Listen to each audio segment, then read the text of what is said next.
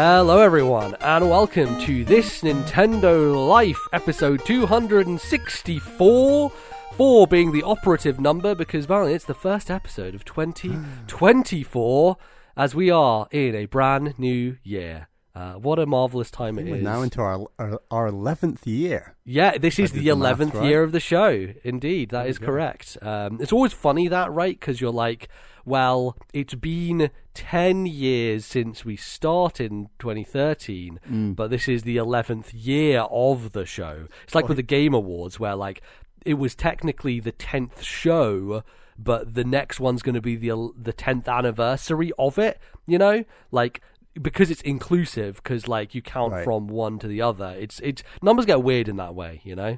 The wild thing on that is that this is Bally Jr.'s third year. Don't say that. It's his third year. That's and he's banned. not even two. But that's not allowed. You're not allowed to say year? things like that. Oh god, we're all just melting, aren't we? Truly into just fucking dust. Wow. Okay. Well, that's cool. Excited for that. That'll be cool for you, I'm sure. The terrible twos, they call them. So terrible twos. Best of luck, sir. Best of luck with that. But yeah, we're here once again. So guess what? We're going to talk about Nintendo video games. It's it's one of those shows. If you've never listened to us before, hello, I'm MBZ. That's Bally. We talk about Nintendo on this show, and that's basically it. That's kind of what the show is. So yeah, we have been playing some stuff over the holidays and things like that. But Bally, do you want to tell the fine folks what our show is going to look like today? For the first segment, we're going to talk about the games that we have been playing, and that includes a couple of Game Trade games. We can talk about that in a second. And then for the second segment, we are going to look back on our 2023 predictions, see what we got wrong, see what we got right, and then we're going to give more predictions for 2024. Yeah. And then to finish off the show, we actually have a little game that MBZ is going to play. So that should be fun. Yeah. So I guess let's get into it, Bally. I think this has been a long time coming. There's lots of stuff to discuss here. I feel like the listenership is quite divided on this game, this question. Well, okay, so let's set it up first. So we do this thing on the show. It's called Game Trade. Where this is our fourth year doing it, third year? I think something like that, yeah. So every year, at the start of the year, Bally and I will give each other a game, and we'll be like... We'll do this next episode, by the way, for the new year. Yeah, for the new year. So every time we're like, okay, I'm going to give you this game. You have to play this game before the end of the year. And that's kind of the idea, is like, there's no way that you can get around this. You have to do it. You're forced to do it, basically. And this year, Bally decided to give me a game that I don't want to play, that I have not wanted to play. They've even remastered it for you. It was the they did. Perfect it's funny because you gave it to me before they even announced or released the remaster. Yeah.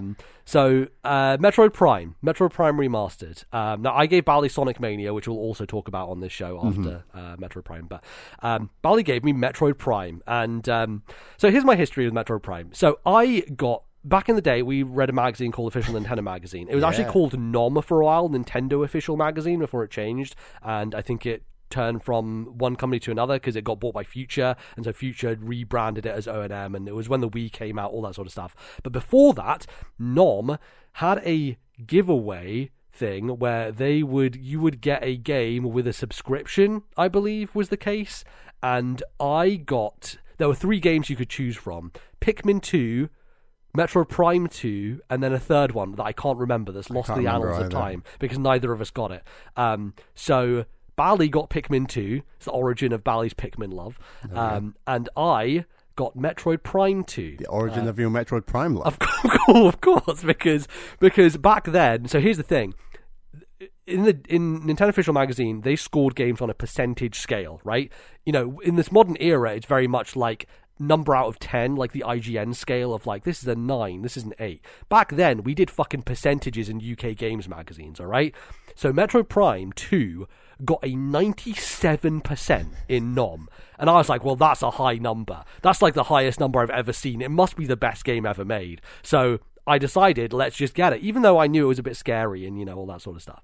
So I got Metroid Prime 2, and I played it for... I don't know, I would say a good few hours. And I always got to this spot, this first boss, I think it's the Bomb Guardian, the fucking worm guy. and I just couldn't beat him. And every time I died, I went all the way back to my save room, and I was like, oh, I have to go through all this stuff again, all the way to get... And it was really scary and dark and just foreboding. It's funny, because when I played that game years later, it's like our gaming skills have come on leaps and bounds. I was just this boss is kind of not nothing, but it's not that bad. Yeah, exactly.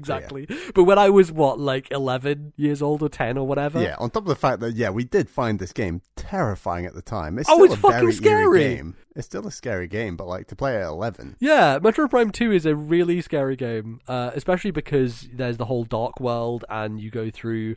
it did have an impact on me. I liked the names of things, like the Luminoth, which are the race of Metroid Prime 2, and Aether and Dark Aether. Now, there was another game back in the day that we used to play at school called O-Game. Bally, you'll remember O-Game. Everyone played O-Game, which was it was a strategy space thing that was kind of text-based in a way, where you'd buy planets and moons and things like that.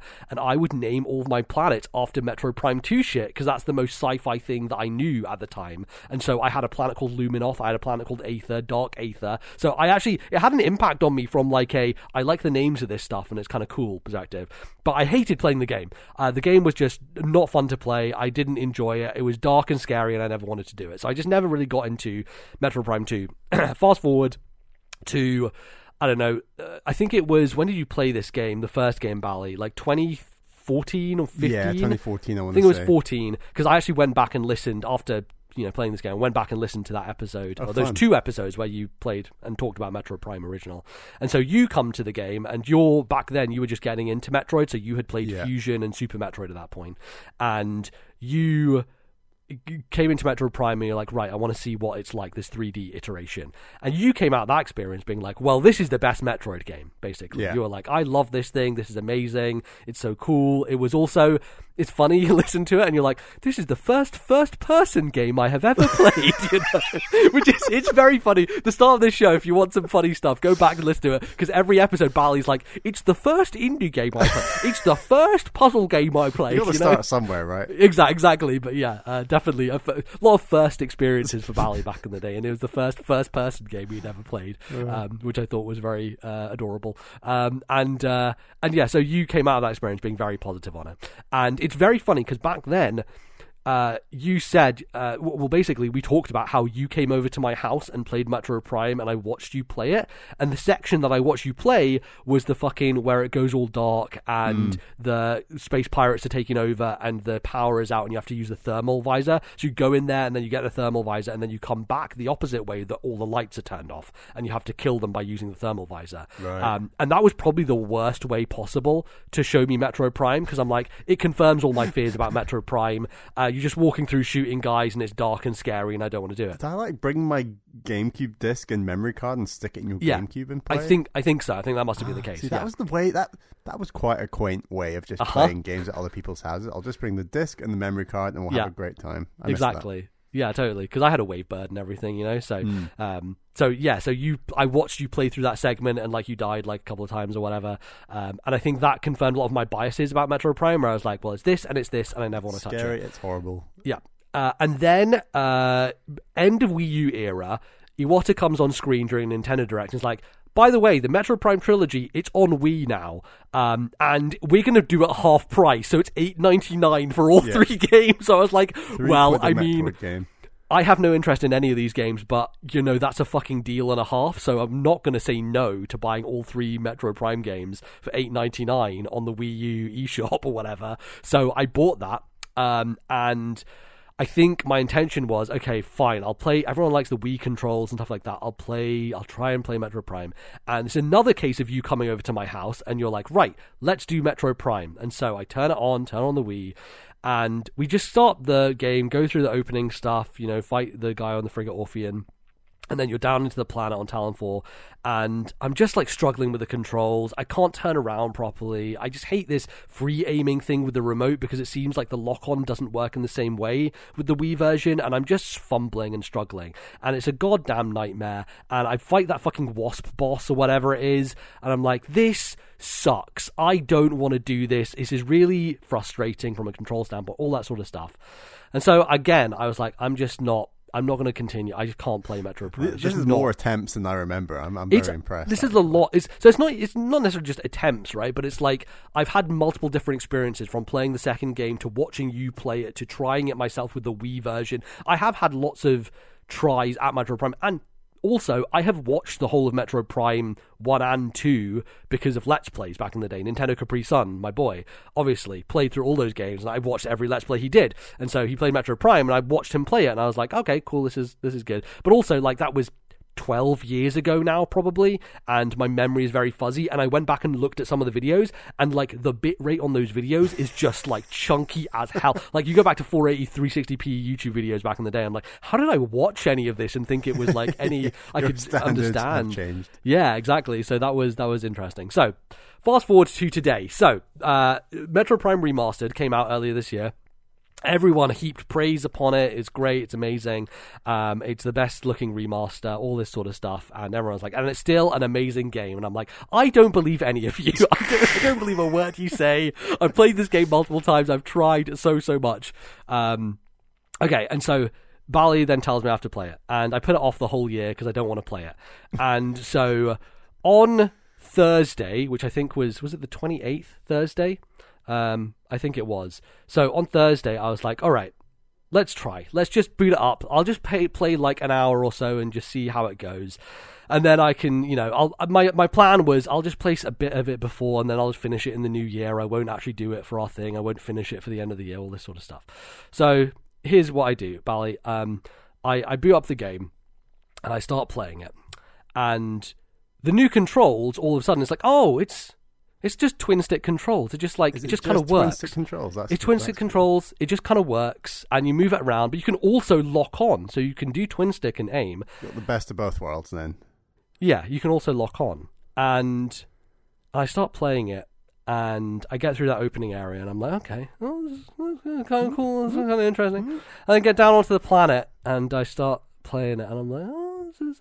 And I get to this point, I go to a place, right? I get to this kind of waterfall-y area, transitioning between like Magmor Caverns and places like that, right? Where you go down to the Chozo Ruins.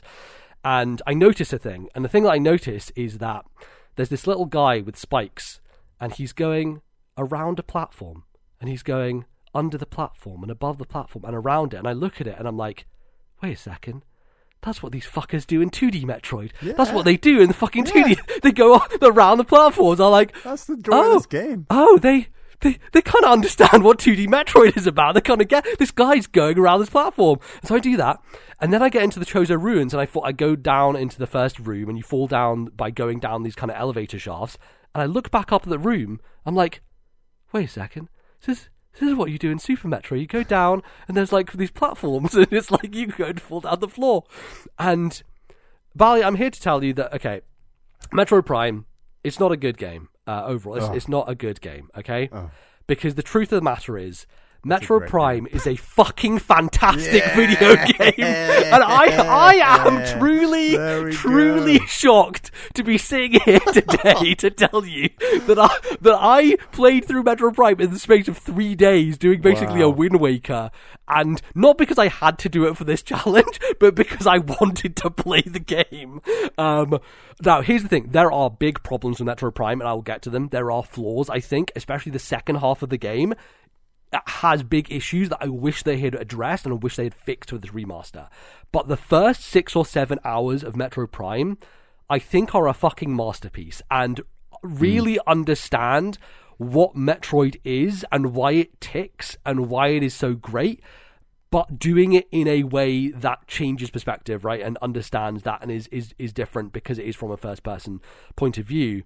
And I think that all this just clarified to me, because ultimately the thing that I struggled with was control. It was control in the original Prime 2. It was control in the Wii version. None of these controls let me get over them to enjoy the rest of the game. As soon as I had twin-stick controls and I had this perspective, I was able to focus on the other things, the other parts of the game. So scanning things and reading icon descriptions, or like reading terminals and enemy bios and stuff like that. The way that they dole out lore in this game and the history of the Chozo and how you understand what's going on, the narrative aspect is actually really fascinating and very cool. Like, there's a moment where you walk into a room and you turn on a holographic projector and you see these like 5 planets circling around, and you can scan all 5 of those planets and be like, oh, this is this planet I've never heard of. Here's another one with some weird stuff going on. And then you find Zebes is there as well, and like, oh shit, that's that planet. I know that from Metroid canon and lore. And it's just a really cool way of delivering the narrative stuff to you that I think works super well. Like, from the Chozo artifact stuff, where you look at the writing on the wall and they talk about the history of the planet and how the Chozo came here, and they were like, this is going to be our planet and we're going to, treat it well. And then they find like that there's a meteorite that hit the planet, and the meteorite caused something to happen, and they talk about this poison, and they kind of realize over time that the poison is Phazon, right, that is basically destroying the planet. And it's just this really cool thing of every area you go to, it's like, well, okay, in the Chozo ruins there are these trees, and the trees are being corrupted by something, but you don't know what it is. And every opportunity that I had to scan something, I would take it. And I think that is a real testament to how good the writing is for all this stuff, but also just how cool of an idea it is, and you feel like someone who is an explorer uncovering the narrative as you go, right? By just finding these little pieces of information and scanning them to see what's happening. And I think also because I was not focusing on controls anymore, I was just looking around the environment more, taking in the surroundings and just the atmosphere, the little touches, when you walk through vents and it steams up the mask, when you have raindrops just flicker off the front of the visor, when you go near to those weird electrical guys and the screen starts fuzzing up like a VHS tape because your visor gets interference. Like, there are so many touches that obviously the reflection of Samus's eyes is something people have talked about for years and years, but I think in context of the vibe and the sound of the world and all of it happening around you, it feels so much more impactful and just adds that level of polish, that kind of tangibility to the world as well, right? Just like going through these places and having these physical things of the environment affect your character. And I think all of this works in harmony because this game is fucking stunning. It is the best looking Switch game. It runs at a flawless 60 frames per second. It is incredibly smooth and also incredibly crisp, which is not something you can say for practically any Switch game. 1080-60, I was playing this on my monitor the most of the time. I played it handheld a bit as well, but holy shit, it looks incredible. It is like the best looking game on Switch by, I would say, quite a margin, and it's based off a GameCube game originally. And the interesting thing is you go back and you look at the GameCube game in comparison. I was like, oh, it's a remaster, it's not changed that much. But you look at the comparisons and it's like, Jesus Christ, they did a massive facelift on this thing to make it so much more, I don't know, unique and interesting. Like, there's this one room with these 4 pillars in it. It's kind of sandy, dusted room. And you look at it on the original version and how plain and boring those pillars are compared to now, and the detail in them and the fractures and the way that it adds so much more character to the world.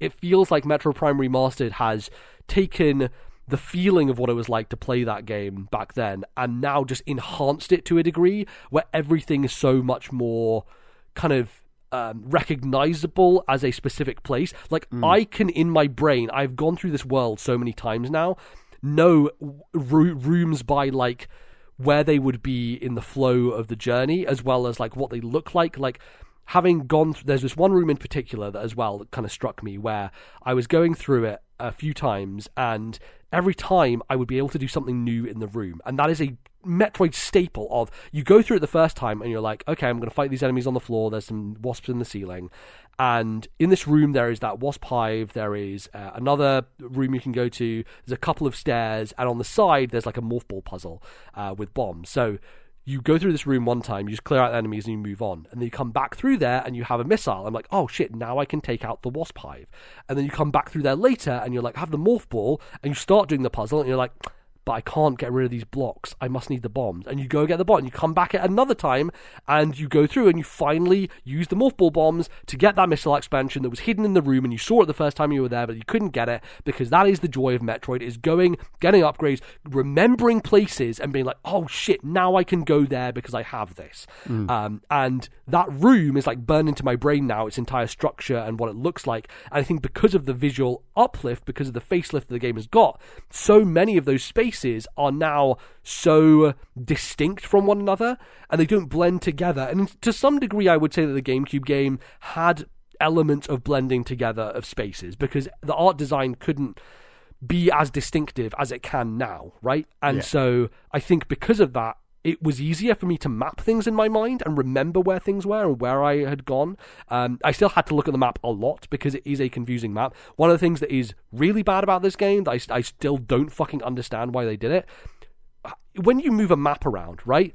Your thought is that the left stick is the one where you kind of move around and see what it looks like, and the right stick is rotation. For some fucking reason, Metroid Prime Remastered, even all these years later, decides that the right stick is the one where you look around, and the left stick is the one where you rotate the map. I'm absolutely baffled by this decision. There's no way to change it. Like, it is the most backwards-ass thing I've ever seen, but for some reason they decided that was what they were going to leave in there. Don't tell me that's your biggest issue with the game. No, it's not. That's not my biggest issue. That was just an annoyance where I was like, are you fucking serious? It's 2023. Why are we doing backwards stick controls in this day and age? And there's no way to change it. And to some degree, I think there's definitely a core to this remaster that is very much like, it's like what Nintendo did with Link's Awakening, right? Where it's like, we are going to just make this how it was, and we are going to provide some quality of life things, right?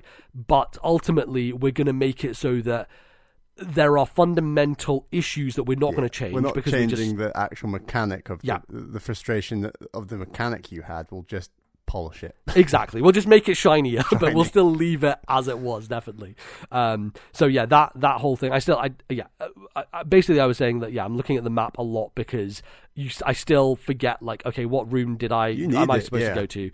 It's a lot to take in. It's a lot to take in. But it's interesting because there is a lot of linearity to Metroid Prime in some ways. Like, and you learn rooms some better than others, and you're like, right, that leads to here, this goes to here, and then you can go through like maybe 4 or 5 rooms before you go, oh wait, now let me check my map and just kind of make sure I'm going the right way, because you reach a room that looks a bit, can't remember which door goes where. Exactly, and there's some rooms. There's this one room in Magmoor Caverns, I remember, that's a big open space, and you'll probably remember it has like 4 different exits to it, and there's this central kind of thing in the middle, this island, and on top of it is like a installation with like computer terminals and stuff like that. There are 4 entrances, and each one goes to a completely different elevator or direction or whatever, and every time, no matter how many times I went into that room, I always had to check my map to be like, right, can I make sure I'm going in the right direction this time? There are often times where I just started in the wrong direction. I was like, fuck, and then I realized it too late, and then I went all the way back through. There's definitely a little bit of that learning curves, even throughout the game. Even as much as you memorize stuff, it still gets a little bit tricky to recall everything to mind. But Magmoor Caverns itself is like an interesting area because it's basically just a straight line. Like, you look at the map for Magmoor Caverns, it's like, this is just a straight line, and it's basically a conduit to other places. It's a place you get to from Chozo Ruins, but it's a place to go to Phendrana Drifts. Yeah. And so the only way to get to Phendrana Drifts is you have to go through Magmoor Caverns. And I think the first half of the game works really nicely because the core of Metroid, right, the reason why I love it so much, in some ways, but there's also other reasons, right, is it is a exploration focused experience. Enemies are there, but enemies are kind of a means to an end. They're not the focus. They're not the thing that you should be worried about. And this game definitely understands that to some degree, where, enemies are very much a puzzle to be solved of like, okay, how do I beat them? Okay, there's these ice guys, they have these things on their back, I have to get around the back of them, shoot a couple of missiles, blow up their back, and they're gone, right? There's not a huge amount of challenge to regular enemies, but they can get annoying at points, and you just want to make sure you understand. It's about getting past them with taking as little damage as possible. Exactly, yeah, it's about it's management of that stuff, and I would argue that in Metroid Prime, enemies are a bit too spongy. There's something about 2D Metroid where you can bing, bing, bing, bing, bing, blast through enemies. You can run past them easily. You can get through them. Up feels definitely different. In the back half of 2D Metroid. But even in the regular flow of 2D Metroid, enemies never take that long to defeat. They take a couple of blasts and they're gone, and you run past them and you collect the health pickup and off you go. Here you do have to, and I think there's less enemies in Metroid Prime because you enter a room and it's like, okay, here's 2 Sheegoths, right? And you're like, okay, Sheegoth's the big one, I think. The small ones, the small ice guys. There's 2 of them. Just spend a couple of minutes beating them, and then you can move on. And it's not more than that. So it's okay. And they do respawn, but it only happens once you've got past a certain number of rooms and then come back to it. And by that point, you can kind of bypass them if you want. But usually, the first time you go into a room, you want to explore the room, and so the purpose is take out the enemies in the room first to give yourself the space to explore that room. And so you do want to take them out the first time. So I think that is that's definitely a cool thing. And the thing that it does understand, right, is that exploration sense of going to new places, finding things, logging things in your head of like, well, I'll need an upgrade for that next time. The one that really frustrated me the most was the fucking grappling hook, because you literally don't get it until it's like the last upgrade you get, and yet it is one of the first ones they show you in the opening tutorial, where they're like, on the space frigate, you have to use it to escape, and you're like, you know how to use it, you know what those points look like, and you keep seeing them, and you see them quite early. There's a room in Magmor Caverns where you see these 2 grappling hooks. I'm like, I must be getting them soon because it's showing it to me, and you don't fucking get the grappling hook until like so close to the end of the game. That's one of those things that drove me a little bit insane. I was like, where is the fucking grappling hook? And I couldn't get it for a while. But it is that kind of mental logbook of like, okay, what have I got? What am I going? And it then also does do the Super Metroid thing where it's like, okay, you have this new item. Now think about where in the world you could use that. And I think for the most part that works quite well. The one that I did have to look up was the boost ball, because I was like, where the fuck? The morph ball where, you boost in the half pipe. You boost in the half pipe. So cool. But the problem is you get the boost ball in Phendrana Drifts. You then have to go back up to Talon Overworld, which means going back through Magmor Caverns, going all the way back through Chozo Ruins, going back to Talon Overworld to find that one boost ball, and then you have to go all the way back to Phendrana Drifts. So even early on in the game, you are doing a long kind of journey back and forth. There are like map markers, as it were. You can there's some setting you can be like, tell me where to go next, and I think it'll point you back to that half pipe if you have that set up in the game. I can't remember if I did or not. Yeah, or if you don't know where you're going, basically. But it's not I don't think it's a setting. The game just does it eventually. It's one of those you've been playing for half an hour, let's just put a thing on your map type of thing. Right. And I think part of that was a band-aid to the problem of traversal, of getting through the world, which I'll get into in a bit. But yeah, that first part of the game is so fucking good, because it really just gets that sense of wonder and exploration and learning a space and slowly scanning things and figuring things out. The atmosphere is just peak atmosphere. It's really, really good. And eventually, I think you get to the power bombs. And once you get the power bombs, that's the point at which the game flips from, okay, I know where I have to go to explore, to there are like 6 things you can do now, including the Chozo artifacts. Off you go, just kind of figure it out for yourself. And the problem with that is that by this point, you have the Phazon Mines, Phendrana Drift, and ultimately, it's really interesting because Super Metroid is very similar in terms of there's only like 4 spaces in the entire world. They just keep expanding as you revisit them and adding new locations because you have new powers to get to new locations. So there are really only 4 spaces, right, in the entire map, but those just keep expanding and expanding. And you have elevators to get between them, but ultimately there's no fast travel, there's no way to get around quickly. And so here are my 2 big flaws with Metroid Prime, and it's really the back half of the game.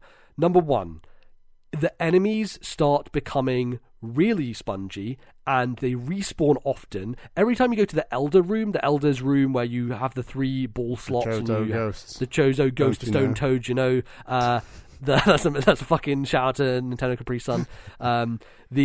That room, every time you enter it, 3 Chozo Ghosts spawn. I know. Every time. I agree. It's stupid. It's terrible. And it's fine, because when you're not engaging with that room, when you don't have to do anything, you just run past them. It's fine. So you do get used to that. But like the back half of the game, you never feel that power ramp, because even after you get the plasma beam, those fucking specific color enemies of like, I'm a purple enemy, so you have to use wave beam on me. I'm a white enemy, you have to use ice beam on me.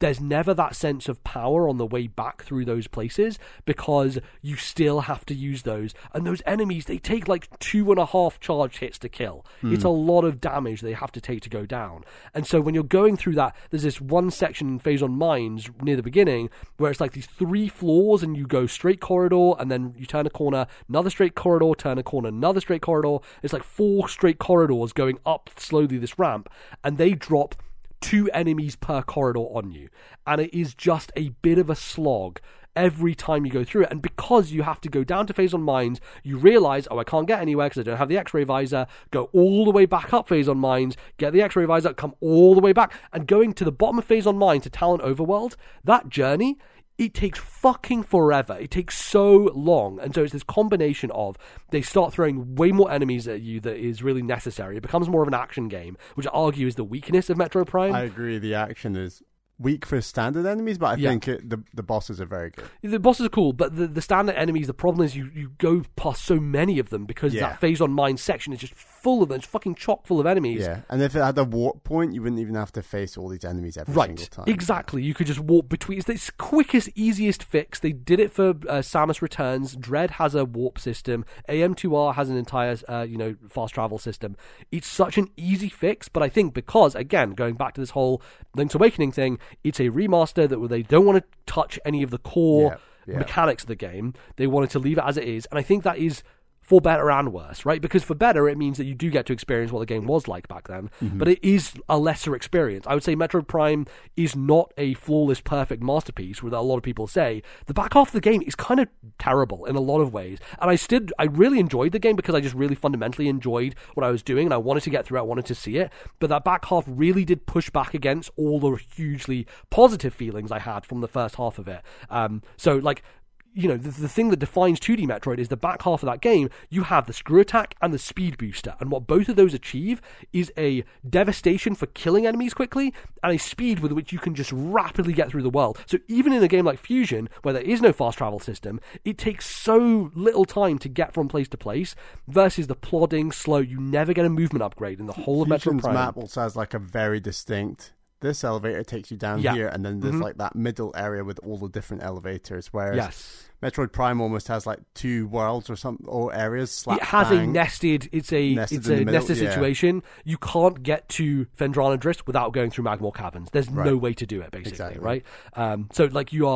I got very familiar with the straight lines of. That's why it stood out to me so much of Magmoor Caverns. Is you go through that fucking straight line like 15 times, so many times throughout the game, looking for Chozo artifacts or going for other things.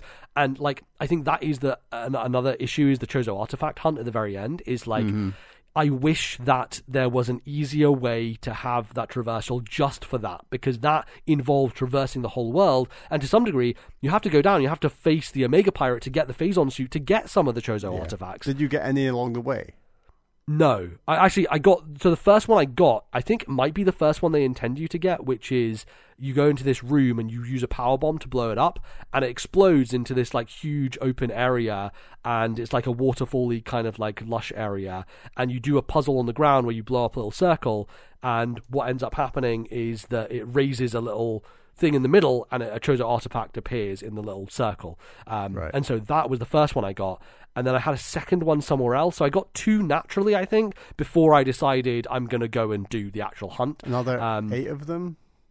There's 12 total, so 10 others. Yeah. It's a lot. It's a lot of stuff. Yeah. And so I kind of paired that with my X-ray visor and plasma beam stuff. So I needed to get both X-ray visor and plasma beam still. So I went after those alongside trying to do Chozo artifacts at the same time. But again, you can't do certain Chozo artifacts until you have the Phazon suit. So I did all of that before I got to the Omega Pirate, who is the boss at the bottom of the Phazon Mines. And then once I did him, I had to backtrack through Phazon Mines to go and get another artifact, and then go all the way back up to the top to Phazon Mines to get the last one. Yeah. I think that the back half of this game could be so easily fixed, and literally the only thing you'd need to do is to include a warp point system where you could just fast travel. Totally.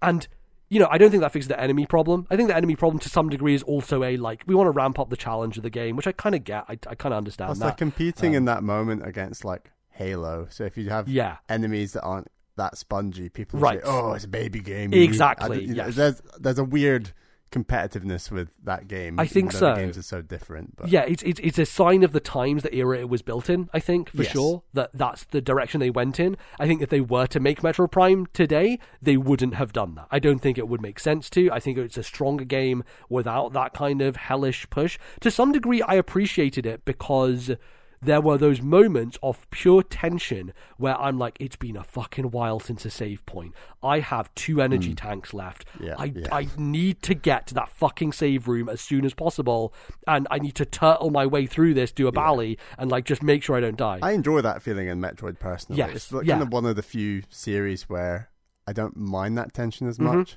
It works nicely, both in the 3D and 2D games. Especially because I think so much of your first time traversing an area is figuring it out. And so once you've done that, you can more easily, once you've died, you'll be like, oh, I can get back there faster because I know what I'm doing. I know what enemies are going to pop up. And if you've spent a long time using the scan visor to scan everything, this time you can just scan them and not read it because you've already read it, right? So, like, there's that benefit to it of going back through another time if you do die. But, you know, there is a real satisfaction of being like, oh, I fucking had one energy tank left and I got to the save room and now it just feels so good to be back at full health, you know?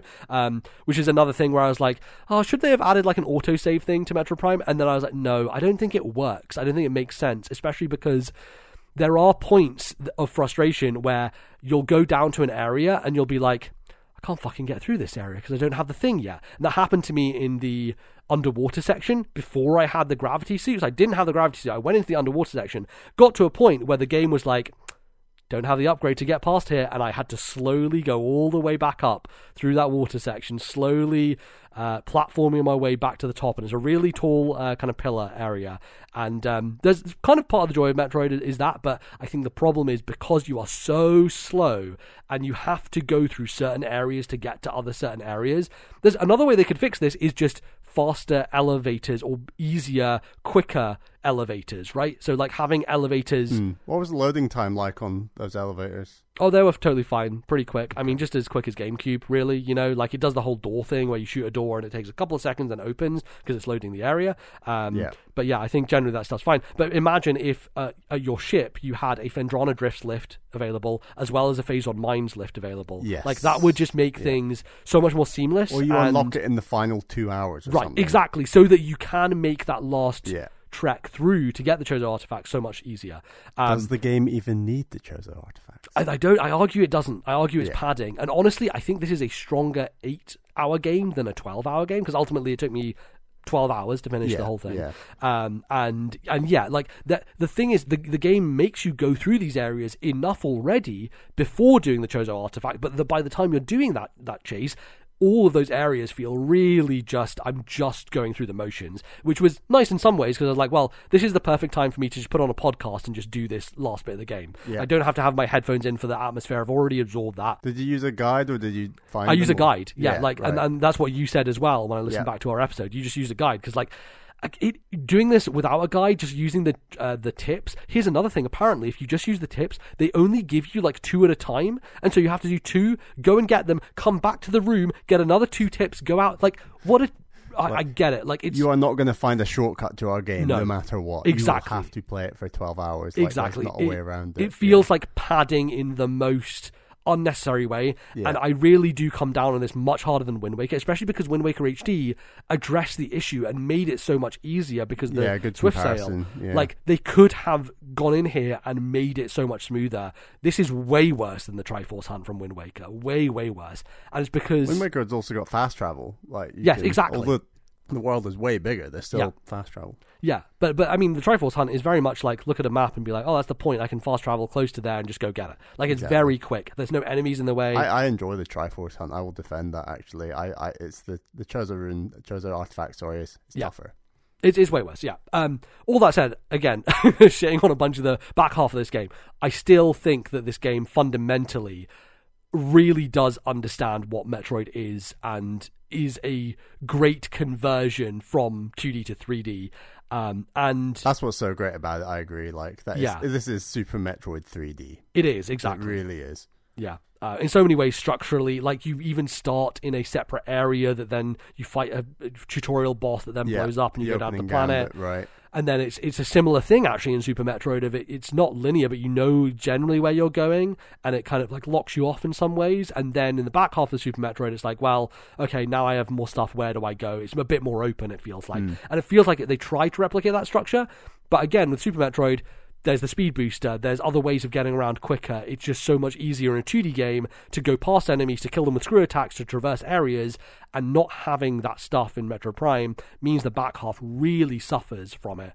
And I think a full-blown Metroid Prime remake that fixes all those issues and addresses all that stuff is legitimately a complete and utter masterpiece, right? Because it understands everything at that point that is wrong and really does get it. So the bosses I thought were cool. I still think, again, they have the Retro Studios problem of we're going to do 20 animations. You can't hit us. Okay, here's the 3-second window you can hit us. Okay, now 20 more animations. It's very much the Donkey Kong Country approach to boss design. What was the toughest fight for you? Oh, the fucking Omega Pirate, by far. Mine was Ridley by far. Ridley, I was alright. I beat Ridley first time. I was reading online a bunch of stuff about Ridley, and people were like, Ridley's bullshit, I hate him, he's terrible. And I didn't have much trouble with Ridley, maybe because I read... You're always good on the whole energy tank missile front with Metroid Yeah, games. I'm like fighting these bosses with my hands tied behind my back. I want to guess how many fucking energy tanks you had by the end of the game, because I had every single one except for one. There's one Jesus, so you must have found Metroid Prime pimps. No, I mean, I died once, which was to the Omega Pirate. I didn't die... I really like that Metroid Prime fight at the end. Yeah, I mean, again, I think the bosses have that kind of pattern thing to them where they have, you have to hit me during this phase to then do damage, right? And that's the kind of thing. And the Omega Pirate fight for me was a pain because of my least favorite, I think my least favorite enemies in this game are the specific colored enemies that you have to use that beam on. Same with the Metroids at the end, like the specific colored, the Fission Metroids where you hit them, they split into 2 different colored ones. Right at the end, oh my god, those are a nightmare. So I ran past them. But that's what the whole Metroid Prime fight at the end is about. It's all exactly. I think the Metroid Prime fight is good, though. I do like that because it is focusing on one target and you're just doing that. But the Omega Pirate fight is a bullshit because you're fighting a big guy and then he spawns 3 fucking enemies every phase. So every time you damage him in his invisible phase with the visor, he spawns 3 other enemies that you have to take out at the same time, and it's just a lot to deal with, and it's assaulting. Like you said, it's very hard not to get hit by those guys, and so you always will take some kind of damage from them. So it's a big kind of deal dealing with those. So I died on him once, and I was like, oh god, this guy's a pain in the ass. Thankfully managed to do it. The really interesting thing I found about this game, missiles do not matter that much. Really? I was going to say I needed them a lot for Ridley. No, and maybe that's why you struggled on Ridley, because it's really ineffective using missiles, because missiles do a set amount of damage, a short amount of damage, and they also, here's the big difference between 2D and 3D Metroid. The boss fights in 2D Metroid, reason why I love them, is like the Ridley fight in Fusion, you just fucking spam missile. You can do 300 missiles in like a minute. There's those windows you can do disproportionate damage. Exactly, and you can just do whatever you want, and you can just jam your button and do so many missiles. Metroid Prime has such a care and attention for animation and detail, but I think that comes at the cost of playability in some senses, where you shoot a missile... You want that Mega Man style. Yeah, exactly, where you shoot a missile and go, and it spins the thing and comes back, does a nice animation, spins the thing, comes out. You can't spam missiles one after the other to do loads of big damage. You can do 2 missiles within like a sequence of an enemy opening itself up to you, and then when you switch back to a gun as well, it has to do the whole transforming animation, so it takes like 1.5 seconds to go back to a plasma beam or an ice beam. And so I found myself in situations where I would ice beam like a flying pirate in the air, which feels so good. After fighting those fucking flying pirates, and then you finally get the ice beam and you just ice beam them and then missile them, holy shit, that's a great feeling. But you would ice beam them and you'd be like, oh, okay, 2 seconds, let me get the missile. Now the missile's loaded, boom, there goes the missile. So there's this real lag versus the 2D games where it's like spam, spam, spam, spam, spam, and you can absolutely fucking spam it. Very different pace, isn't it? Yeah. It's a totally different pace, yeah, and I think that's, that works in Metroid Prime, that's how it's built. But I found that at the end of the game I had like 150 missiles. I was not using any of them on these boss fights because the boss fights were so much more susceptible to charged shots. So the Omega Pirate, I could get rid of his armor much faster by just using plasma beam charge shots to destroy each piece as opposed to spamming missiles. And there's definitely a benefit to missiles, I think, because charge beam, when he does his move where he holds his hand out and absorbs stuff, then you can't use the charge beam, and missiles you can use. But there is, I found myself going to that much more, especially because you're constantly changing beams for the regular enemies that pop up with all the different colors. And I think on this version with the twin stick controls, switching beams is a little bit more of a fuss because you have to hold down a button and then press the D-pad, whereas on the GameCube controller, the C-stick was the beams and the D-pad was the visors, so you could quickly switch between them. You didn't have to hold another thing, whereas on this version, the D-pad by default is the visors, and then you have to hold X and then use the D-pad to switch beams. So there's an additional layer to switching every time. So it gets a little bit complicated, switching between visors and beams, especially the final Metroid Prime fight, just switching visors constantly and beams constantly. But I did enjoy it, and I think at the end of the day, the biggest problem is sponginess across the board. Like the end game bosses don't need to be that spongy. You do those phases far more times than you need to, and same with endgame enemies. But like, I think that is the biggest kind of thing I can levy against it, because otherwise even during those sequences where I was having a tough time and I was like, oh gosh, this is a little bit of a slog at the back half, it's all I could think about was going back and finishing the game, which I think says a lot about it and its compulsion and the kind of design of it. And yeah, I think it's tremendous. It's a really good game, and I don't think I would have thought that had I played it all the way through on GameCube or had I played it all the way through on Wii, because the controller frustrations alongside the mounting frustrations of the end game would have fully soured me on it. But because it was so easy to control and so easy to engage with from a combat perspective, I think, Bally, you would have had a much easier time playing this with this version as your first version, even back in the day, because the ease of just moving around, looking at things in the environment, like, you don't have to stop and look, you can move and look, and that is such a freeing thing that I honestly, remastered is the game I would go to bat for. On a list, I would not go to bat for the original or the trilogy version. Remastered is the version I would go to bat for because of all these things that they do control-wise and visual-wise in order to enhance it. And again, I wish they had upgraded it more to make that back half better, but otherwise, I think it works. One thing you've not talked about much, but I really love about Metroid Prime are Morph Ball and Morph Ball puzzles. How did you find those like 3D Morph Ball puzzles and things? Yeah, I thought they were really cool. I like the Spider Ball stuff a lot. It's super satisfying. There's some rooms. So visually nice. Yes, and there's this real nice thing of like you let go of the button and then press it again where you drop from one track to another. The magnetic nature of it is really nice. My favourite ones were the bomb jumps, because I'm a big bomb jump boy. I've always done that in the 2D games. And so, again, bringing back the bomb jump, making sure that you know the timing. Pretty tough to time, I find, in the 3D games. But definitely. Once you get there, it's just, you've got it.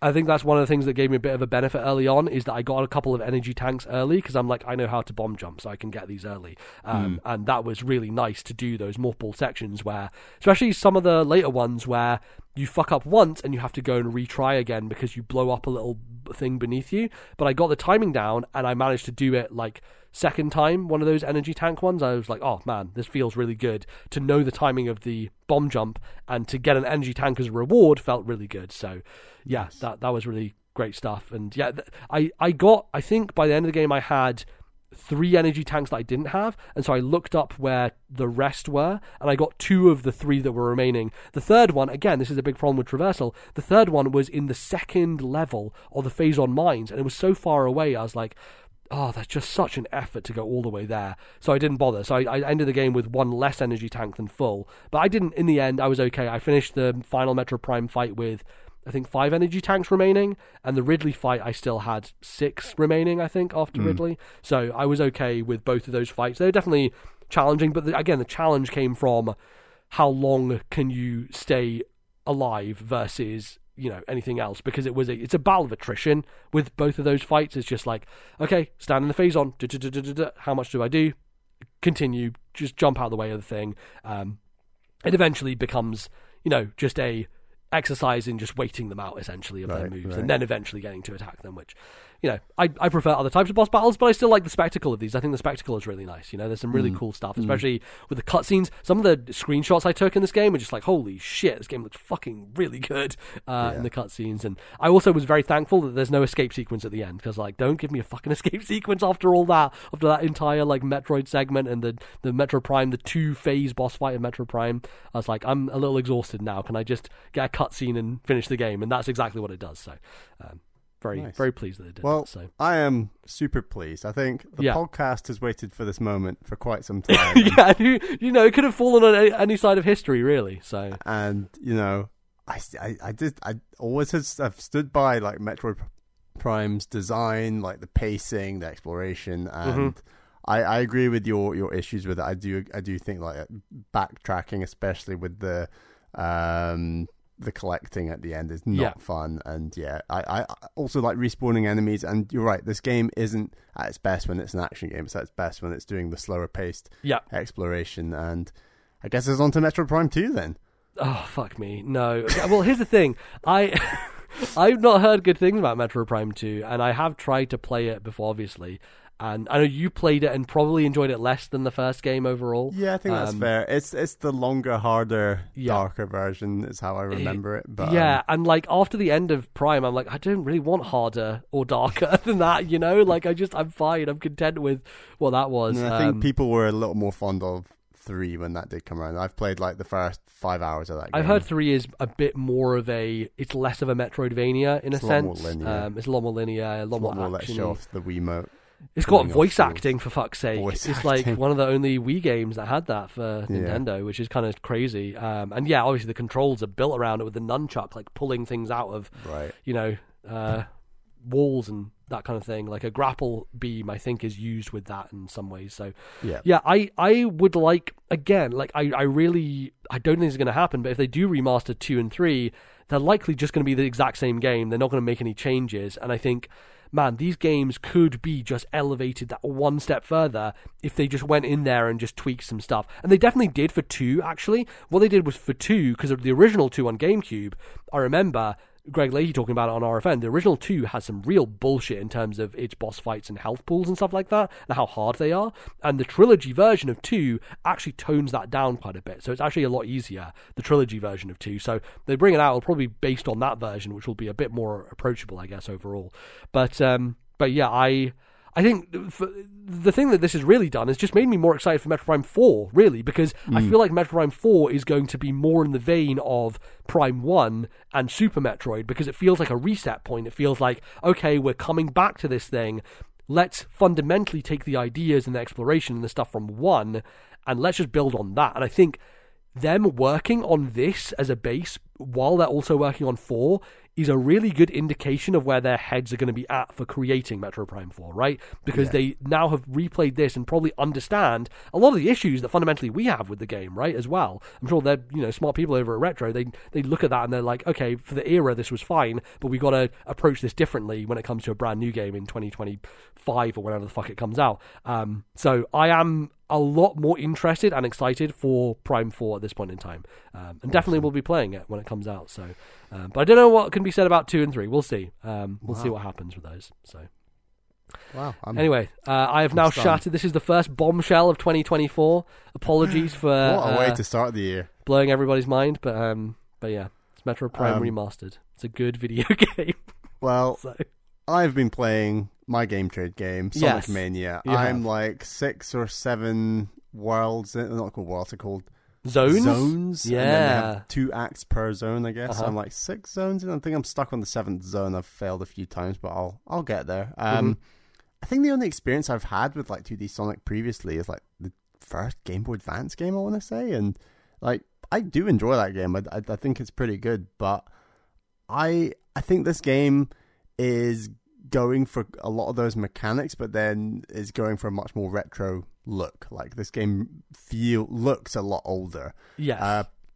And I think the thing that's pleasantly surprised me the most so far is honestly the bosses. Like there's just this really nice variety, and I think it's like maybe even the second zone.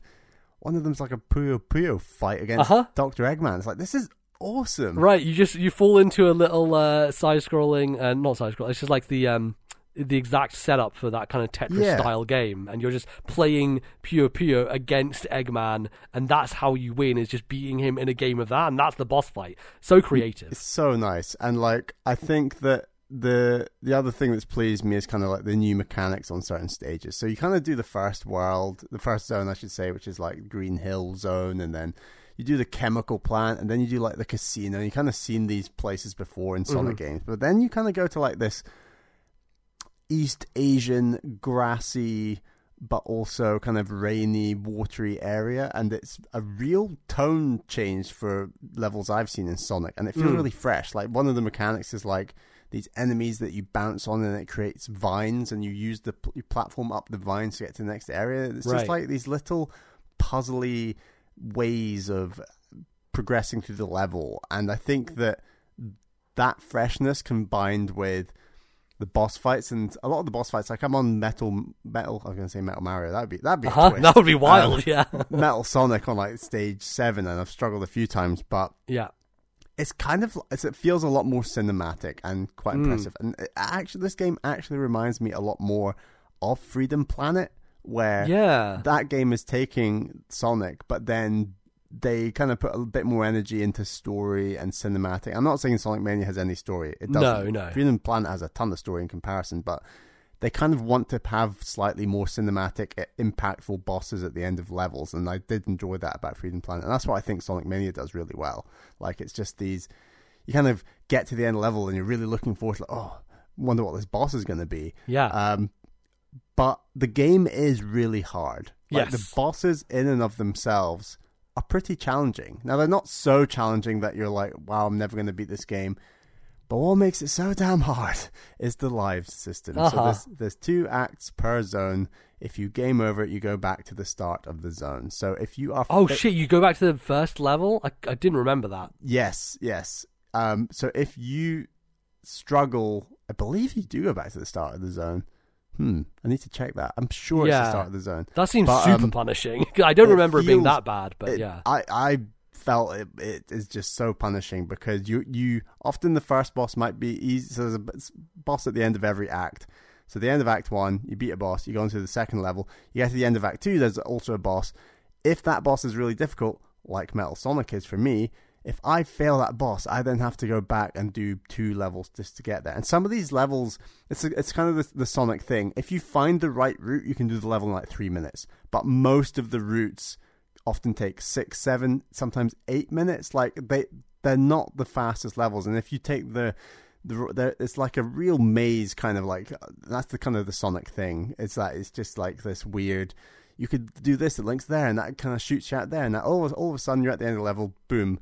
I have no idea how I got here, and there's no way I can replicate that perfectly every time because it's so difficult to remember. So yeah, the live system just really, really sucks. Like, it's just so... Like, Sonic Mania is kind of celebrating, we'll do retro Sonic, but in a modern context. Well, part of a modern context is to have a live system that is not so punishing as something that's retro, you know? Like, it would have been so nice if they just had a toggle. Like, you could just have a classic mode or a modern mode. Like, and let's just have the modern mode where maybe there's no lives, or maybe game overs lead to restarting the boss fight, or, you know, like, it's just because there are checkpoints just before the boss, but those checkpoints are just for that set of lives. Like, so it's not... I think the way that I got around this, and this tends to happen in lots of classic Mario and Sonic games, is there's always an area where you can just grind out to 99 lives. And I think what I did was I just found an area and I grinded 99 lives, and then I just didn't have a problem again in the rest of the game. And I would say, if this continues to be an issue, just look up on YouTube how to get infinite lives in Sonic Mania, and just do that, and then you just won't have to worry about it ever again. Because that, I think... Again, this is how games used to be, and I think it's kind of a callback to that in a sense, and it's, you know, going against some of the modern design that Sonic Mania brings, but it still has that thing of like, well, you can get 99 lives, you just have to find this one spot in the game that we put this place where you can just endlessly farm enemies to get that many lives, basically. Yeah, I need to do that because it's really brutal. It will make your time with the game so much better, I think. Yeah, just totally. seeking that out, essentially. Yeah, it's just such a shame that I have to go and do that and whatever, and... Yeah, I do also think finding 99 coins feels kind of harder than 99 rings is harder than 99 coins, 100 coins in Mario. Especially because you lose them every time that you get hit, right? Yeah, so exactly. Like, it's tough. Like, and fundamentally, 2D platforming in Sonic, I don't think is, like, that fun. Like, I think that puzzling through these levels is cool, but... Having played a game like Mario Wonder, I'm like, oh, actually, Mario's really nailed it in the 2D. Change your perspective. I need to give that guy more credit, but like, because Sonic, you're running fast and you cannot see what's coming, and there's no way you can jump. You're jumping based on guesswork. You're not necessarily jumping because you think, right, this is a good time to jump. So often, a lot of the solving of progressing through the level is done at a walking speed. It's not done at a fast speed. Like there are nice little thrills where you defeat an enemy, you get on the speed boost, you go around a couple of loops, you get some coins, and then boom, you're into the next kind of pseudo puzzle area, defeat these enemies, progress. So like I don't think Sonic is a strong 2D platforming like series. It's just not, it just does not tick my boxes for what I like. I like this game enough. Like, I think the bosses are cool. Like I said, they're really creative. I've obviously said my piece about the live system, but like, if like Sonic Mania 2 comes out, like, I'm not that excited for it, to be honest. Like, it's just not really my cup of tea, but I'm glad I'm playing it. I'll beat this game for next time, and like, sadly, it's not quite the echelons of your time with Metroid Prime, MZ, but I'm glad I played it, and you know, I think it is a good game trade pick.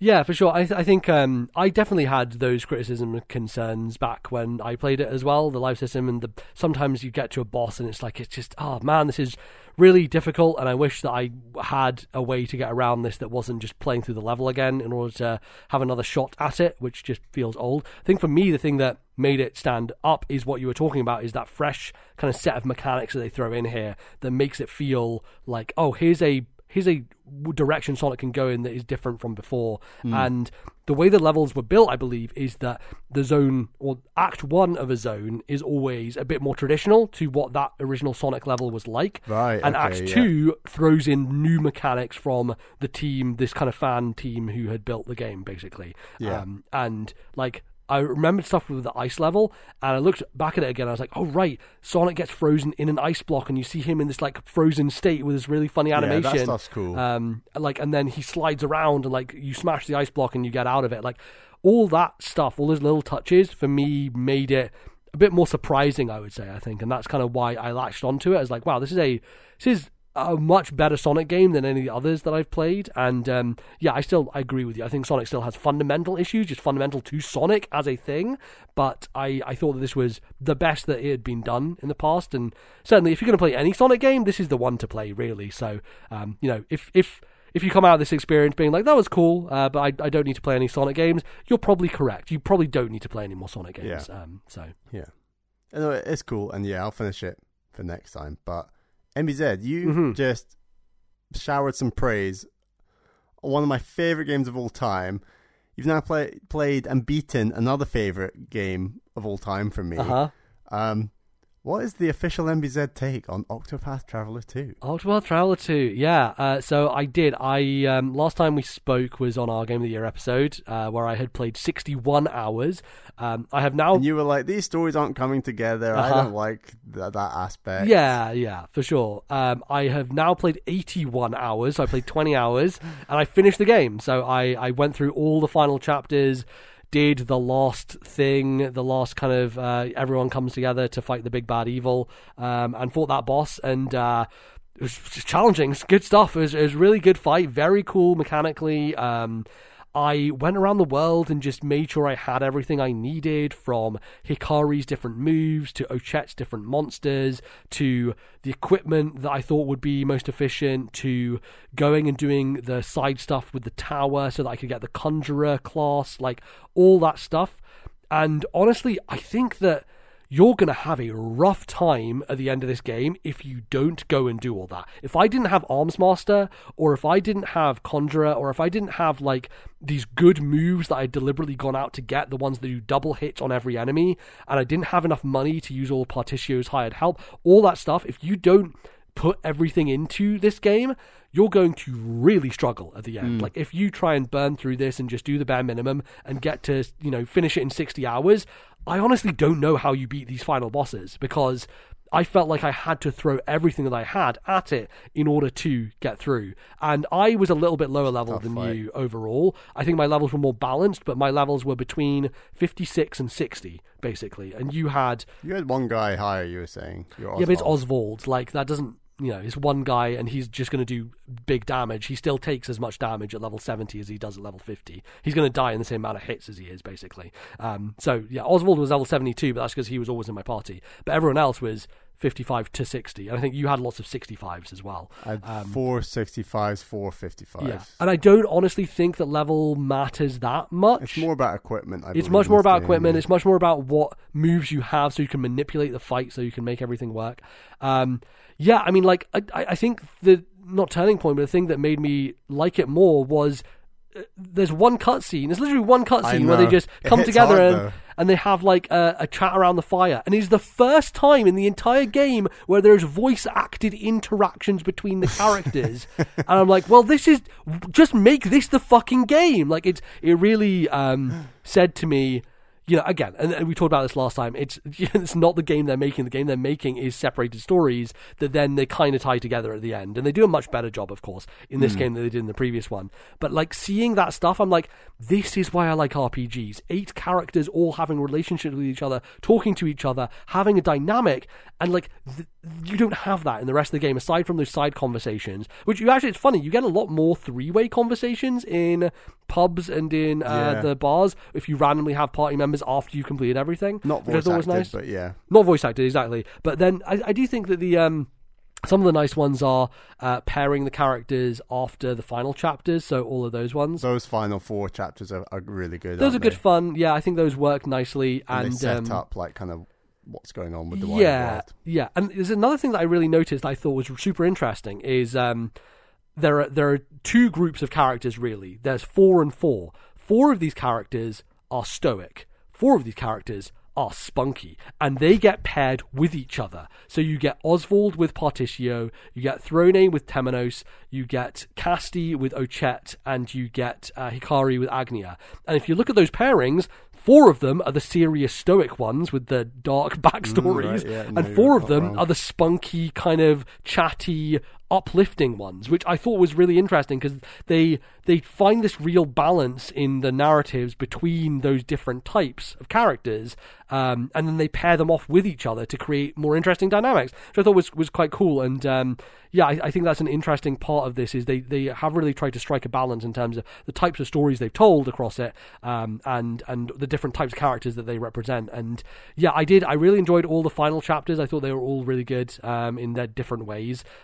And some of them that I had issues with, I was like, it was probably all ties together in some way, and what do you know, it all... Because you get that sense at the end of the final chapter that everyone is like, oh, this shadow thing, and it's like, well, Hikari's being overtaken by a shadow, and Throne, there's stuff happening with some other person that she's related to, and Casti is like fighting this thing, and there's the shadow, and like everyone has a shadow thing involved, and obviously it's all from the same source. And there's some really cool moments at the end where there's like a dungeon you go through, and there's all these letters that have been left behind. And you start reading these letters, and then you slowly realize who the letter is being written by, and you're like, oh shit, there's some cool kind of stuff that gets laid paper trail wise that in retrospect makes you realize that the stories are more connected than you think, even though they're not really. They kind of are, but they kind of have band-aided it on at the end. And there's other characters that are doing more than you've realized in the moment, and that stuff I think is really strong.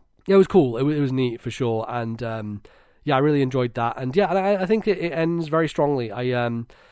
I wish it wasn't 81 hours. I don't think it needs to be 81 hours. I think it's a really long game, but I did enjoy it a good amount. I think you were quite confident when I said, right, Bally did it in 95. I reckon I can do it in 60. It definitely wasn't. Well, that's the thing. You can't speed up.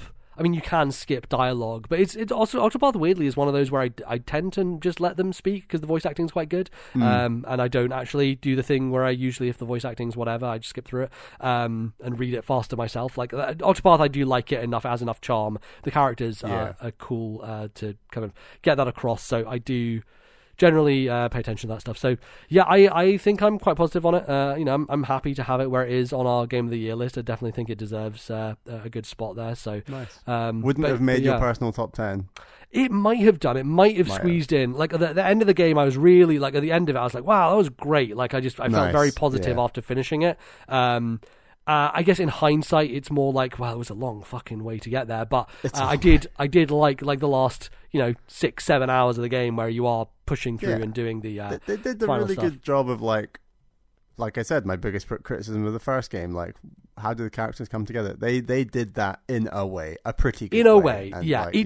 It's probably the least they could have done, but it's still at least something. So I appreciate that. Were there any stories by the end you thought that was a good story? Yeah, I think they're all good stories. But that's where I come down very differently to you. Is like I wasn't very surprised. Story? Oswald was fine. I can't even remember it now. It's pretty dark by the end. Or I know you were hyped for Casti's.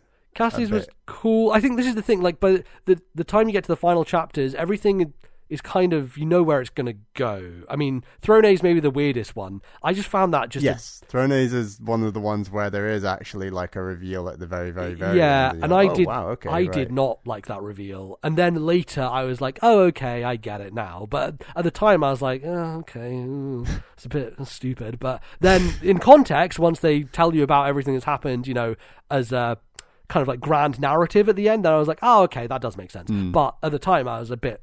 I don't know, I didn't really like it. And yeah, I think all of them were solid. They're all solid, good, engaging stories. They're all definitely way better than the first game by like a country mile.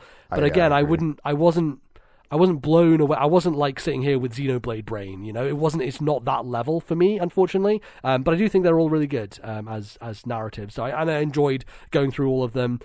Maybe Agnia's might be my favorite in the end, honestly. Like, I just like Agnia and just the dancer story and the people that she meets and all that stuff. I thought that was all really nice. Final boss music is incredible. It's really good. Yeah, it's really good. And that final area, I like. There's a lot of characters where the final chapter takes you to a new area, and I really like that. Yeah. Agnia's, I kept Throne's. trying to figure out, like, how do I get to these parts of the map? And it's like, oh, they're all the final chapter, basically. Right, Because exactly. I remember reading a thing early on in Discord of you being like, how do I get to this part below Throne? Little did you know, 80 hours later you would be going there, you know, which is very funny. Yeah. Did you have a favorite location by the end of the game? Like a thematic. Yeah, place? I liked I liked a few areas. I think the music for some of the towns was really nice. Like I feel like Wellgrove was like my hometown in a way. Right. Wellgrove has the department store in it after you do Patricio's quest there, which nice. I always went there to fill up on stuff. I love Hikari's city, like the Japanese themed. Yeah, Hikari stuff is cool. Really cool. Yeah, I liked some of the winter cities as well. Winterbloom was nice. Yeah, I definitely... the fact that I can say names of places, I think, is a huge step up from the first game, where I couldn't tell you anything.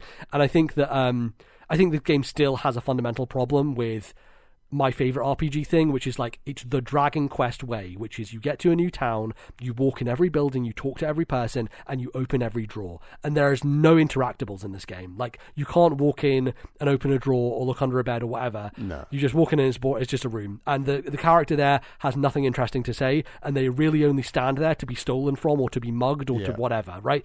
The characters in these towns... weak side quests in this game. Oh, totally. And I didn't engage with... The only way I engage with them is if I had to get one of the weapons for Hikari's Arms Master thing, right? All right. Or anything along those lines. Actually, I didn't mean those side quests. I'd almost count those as almost main quests, but kind of. Yeah, at least you want to do them to get the good stuff. But I kind of stumbled into a couple where, like, I did end up doing like optional areas just to level some people up, and I got down to like... Oh, there's a boss at the end of this area. Yeah, exactly. You got down and I'm like, oh shit, there's a boss, and I kill him, and then there's this girl there, and she's like, oh, thanks for helping me, and I somehow had already started a side quest I didn't realize and had finished it accidentally, basically, by coming down here and doing this thing. So yeah, that definitely was a thing. But nice. Yeah, I overall really enjoyed it, and yeah, it's a great finale. Really comes together nicely. You would be up for Octopath 3? It depends what they do with it. If it's another 80-hour...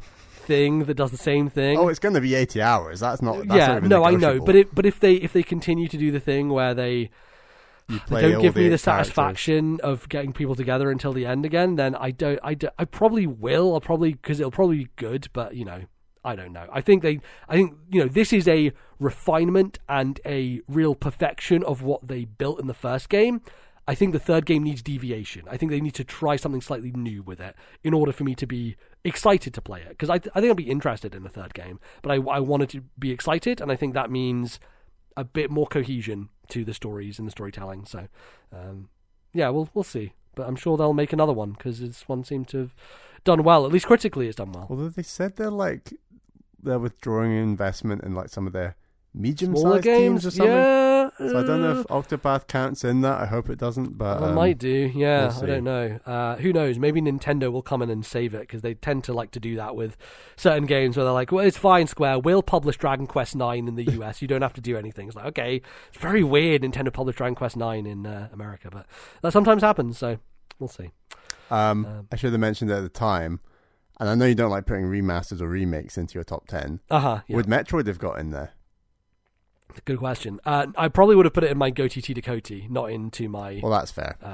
Yeah, I mean, in a hypothetical world that it came out new this year. Yeah, no. I think that's hard to compare because my line is like reimagining is things that get considered for Game of the Year. Like Final Fantasy VII Remake counts for Game of the Year because it's just not the same game at all. But Metroid Prime is we talked at length about the problems with it being the exact same game. So I think that for me always goes in my Goatee to Dakoti bucket instead. So I don't know, maybe look out for it next year's Goatee because it counts now for this year's. We're in 2024 right now. So yeah, it counts for this year's Goatee to Dakoti. So we'll see how that stays in the memory. Does Octopath also come into that category now?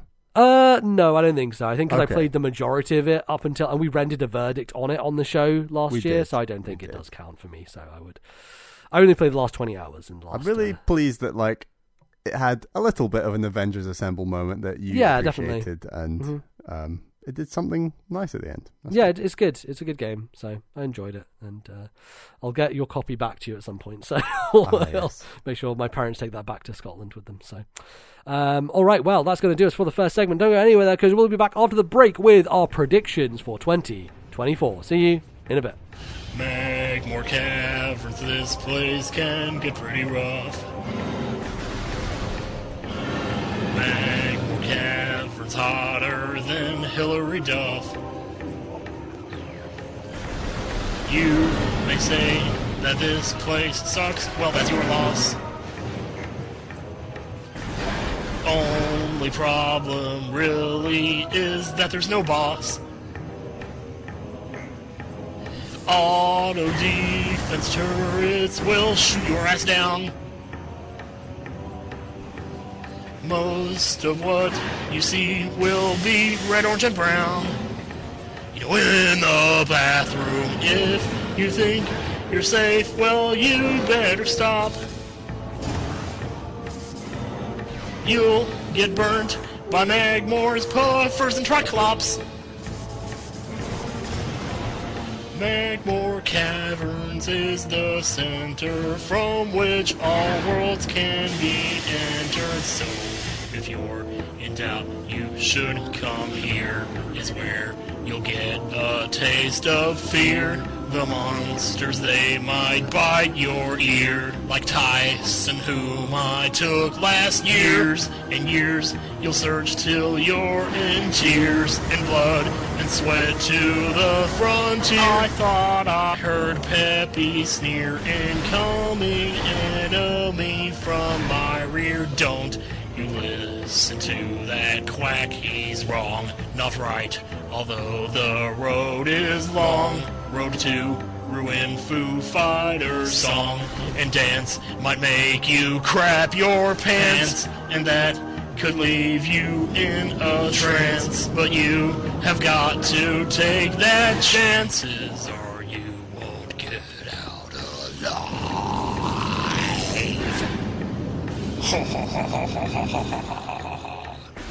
Hello everyone and welcome back to the show. It is the start of the year, and that means that we're going to do some predictions.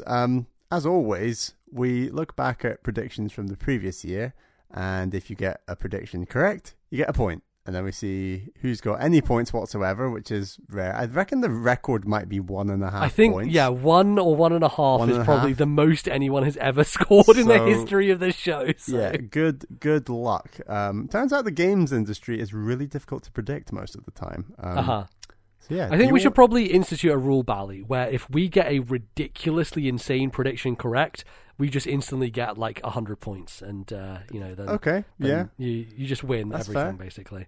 That's fair. Shall we go over yours or mine first from 2023? Let's do mine. Okay, right. MBZ's predictions from 2023. First prediction: we will hear the codename for the new system in March. Then in April, in the end of year shareholders meeting, Nintendo will confirm that the new system is happening, but no further information. Yeah, we didn't get anything, did we? We didn't get, not from the horse's mouth at least. There's been lots of rumours over the past year, And they really only started around August when Gamescom was happening. Rumors of what was being shown behind closed doors to people by Nintendo. But nothing concrete, nothing. Nintendo have not said a code name. There's nothing about that has happened. And yeah, I think, maybe a little bit bold to said that it would be March of last year.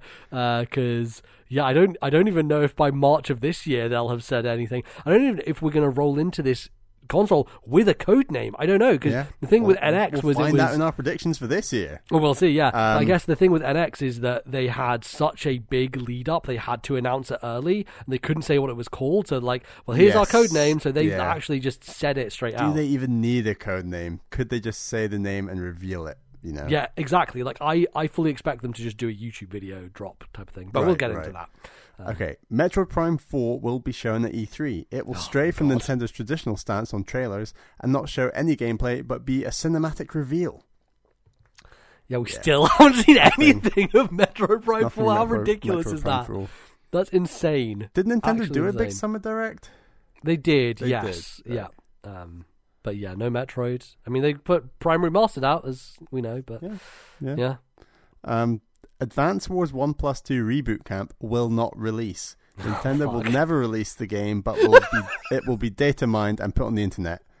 They got that game out. They did, finally. Somehow, and I don't think it created too many waves, but... no, nobody cared. Basically, was the... It really sucks.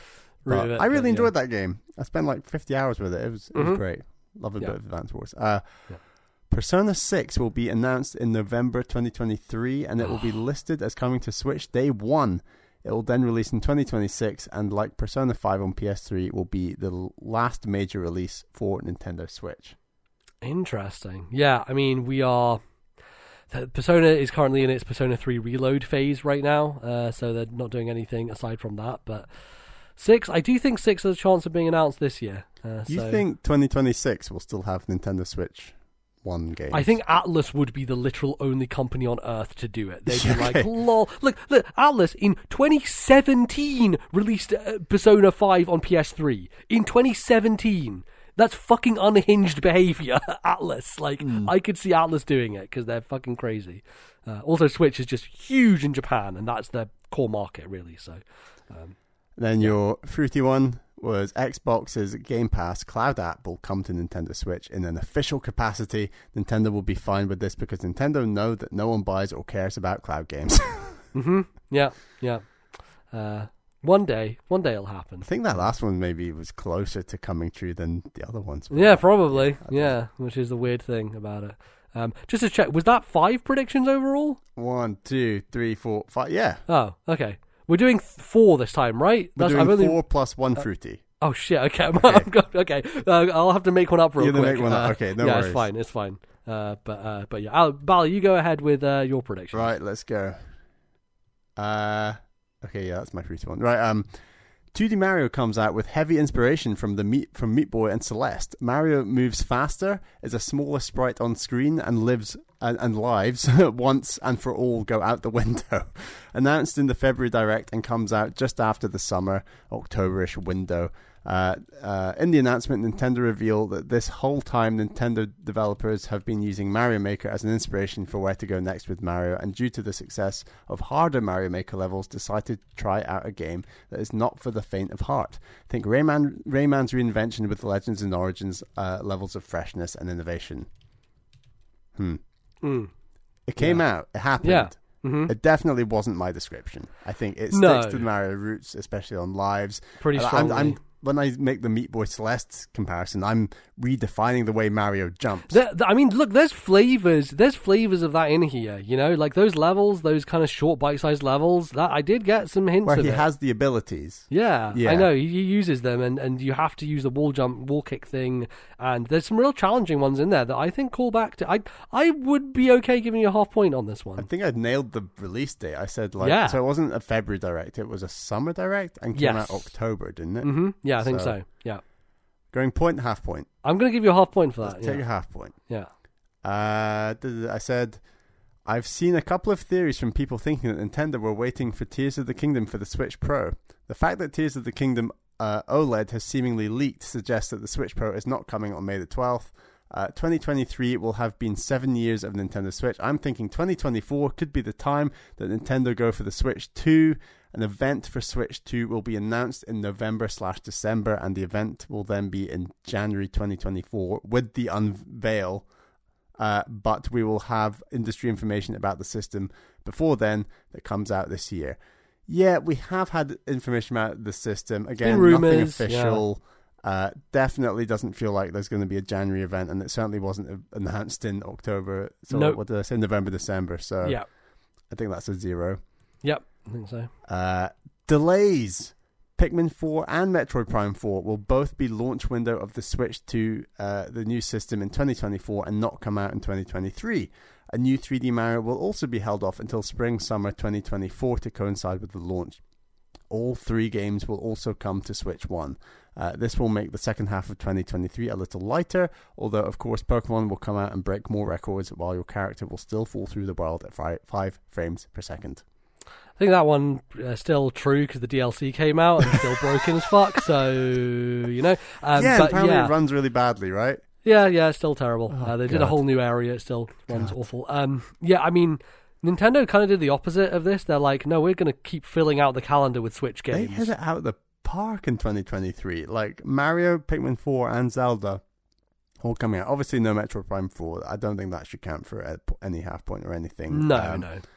But yeah, like I was very impressed by the turnaround on Pikmin 4, and that is a very impressive game, considering the supposed tight turnaround, at least from announcement to release. But yeah, so no point. Still sitting on half a point. Okay. Mm-hmm. Tears of the Kingdom will sell 15 million units by the end of 2023, and critically will take home Game of the Year from the Game Awards and surpass Elden Ring's 95 on OpenCritic. People will be shocked at how well the game runs at a smooth 30 frames per second with no hitching in any of the game's areas. The game will incorporate some incredibly well-designed thematic dungeons to counter that lack of real dungeons criticism of Breath of the Wild. So I did a quick Google, and Wikipedia suggests that it's currently sold 19.5 million copies. Yeah, that was like a month after launch, I think, was those numbers. So it's probably higher than that now. Right, yeah. Exactly. It did not win Game of the Year at the Game Awards. Can I claim a half point? I think one shocking thing was the game runs really well. It does run remarkably well. Yeah. I mean, well, here's the thing. Anytime you open up Ultra Hand, it's like, hey, 20 frames per second, how you're doing? Like, it's pretty rough. So for the most part, yes. I think the stunning thing about it is, like, you can jump from the highest point in that world to the bottom of the depths, and it is seamless. So that, I think, is pretty fucking remarkable. So, I mean, yeah, I guess so. I'll Have you ever, stood on the top of a sky island and just thrown any old object off and just watched it? Dude, you know those fucking chests that hang from ropes on some of the sky islands? Like, I spent so long shooting those off and then skydiving after them, and they would just fucking hit the ground and just ping away like into a river. Like, it was madness of like trying to follow those chests that you can shoot them and they fall down to the ground, and I just dove after them into the ground, and just like the geometry and everything, it would just like fucking physics its way around to all different places, and just trying to find that chest as it dropped was kind of nuts. So the fact that it can keep track of that and like where it's going to land and all that sort of stuff is crazy. So yeah. So I'll take half a point. Yeah, sure. Why not? So I made 1 point total, and then my final silly one was the Mario film will release 3 months later in the rest of the world outside the United States and become the most pirated film of all time. I don't know. Well, I think they all kind of came out around the same time. You shot that one on arrival when I said it. So yeah, right. I'll take because I think they'd already announced the dates by that point. So, right. Yeah. Well, there you go. We nailed it as per. Good stuff. A solid 1-0 win. Yeah. Shall we get on to 2024? Let's do it. Let's get on with some new predictions. Okay, shall I start us off with my spiciest one? You're going to go spicy straight out the gate? This isn't like my silly spicy. This is my legit spicy. All right, legit spice. Let's go for some legit spice. I'm talking about the Nintendo Switch 2. It's got to be the focus of a lot of these predictions, I guess. I'm saying it will launch summer 2024 on Friday, the 20th of September. Okay, yeah. Mario Kart will be a launch game. 3D Mario, just like Mario Odyssey, Mario Galaxy, and Mario Sunshine, will be launch window rather than launch itself. So it will come, let's say, October, November. Okay. Nintendo will push down all their creative pride in favor of shareholder interests, and they'll remember that their largest market is North America, and the naming convention of North America means that this console will in fact be called the Nintendo Switch 2. Wow. It's bold.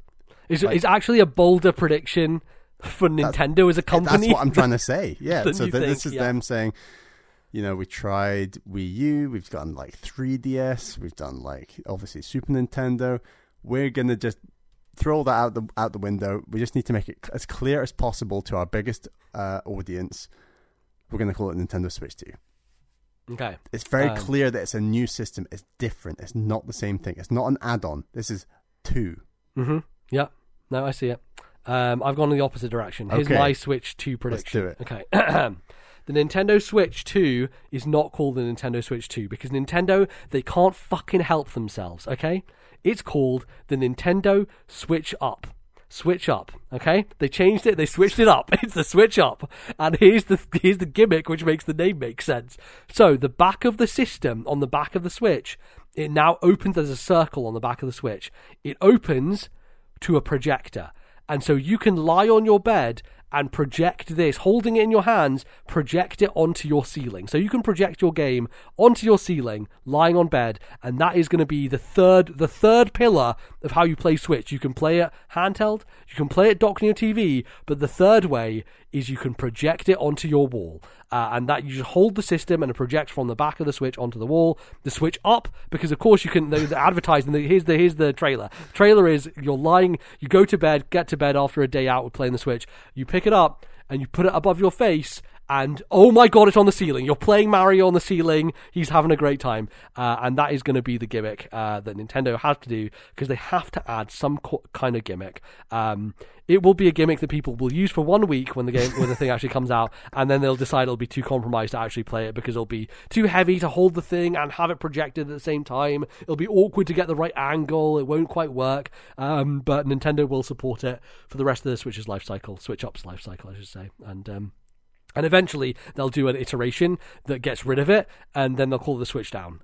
That's it.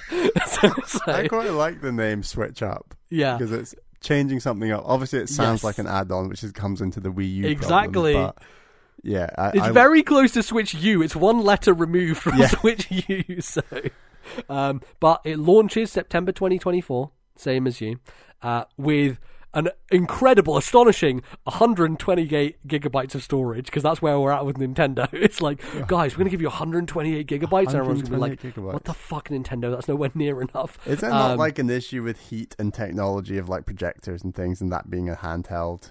Are we past that point? Look, Bally, this is just the world of predictions, all right? This is imagination, okay? All I know is that Nintendo, they can pull off some magic sometimes, so sometimes it might work. So, anyway, it will launch with a new 3D Mario.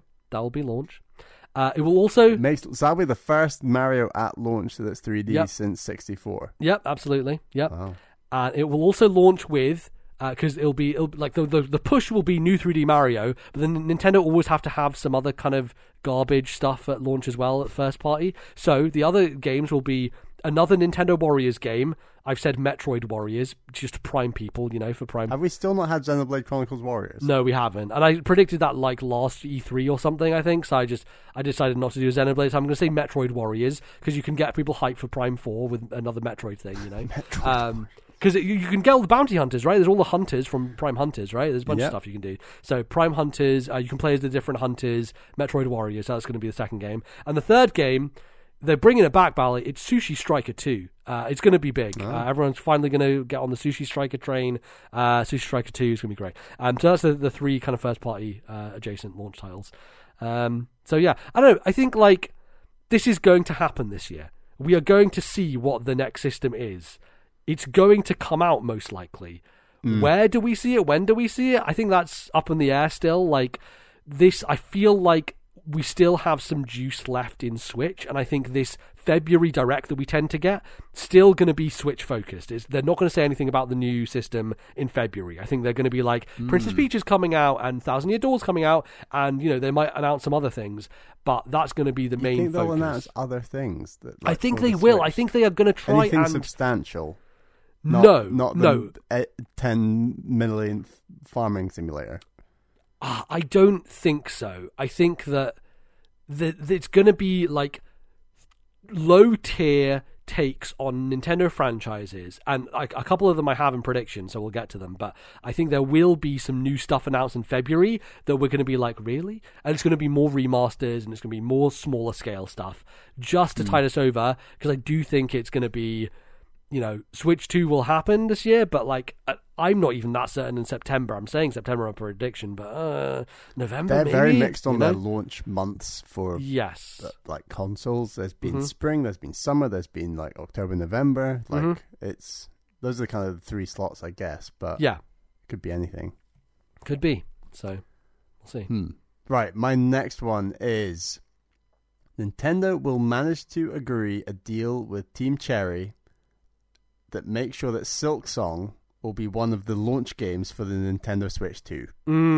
Microsoft's deal is tied to the game being Game Pass Day 1, but they don't have a deal that confirms it with like a date.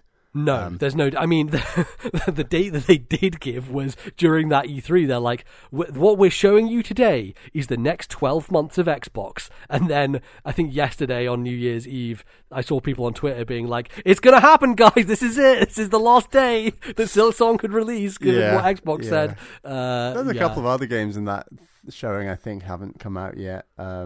That Farming on the Planet one that I like the look of that was I think it's in early access. Yeah, the robot one. Lightyear Frontier. Lightyear Frontier, yes. Yeah.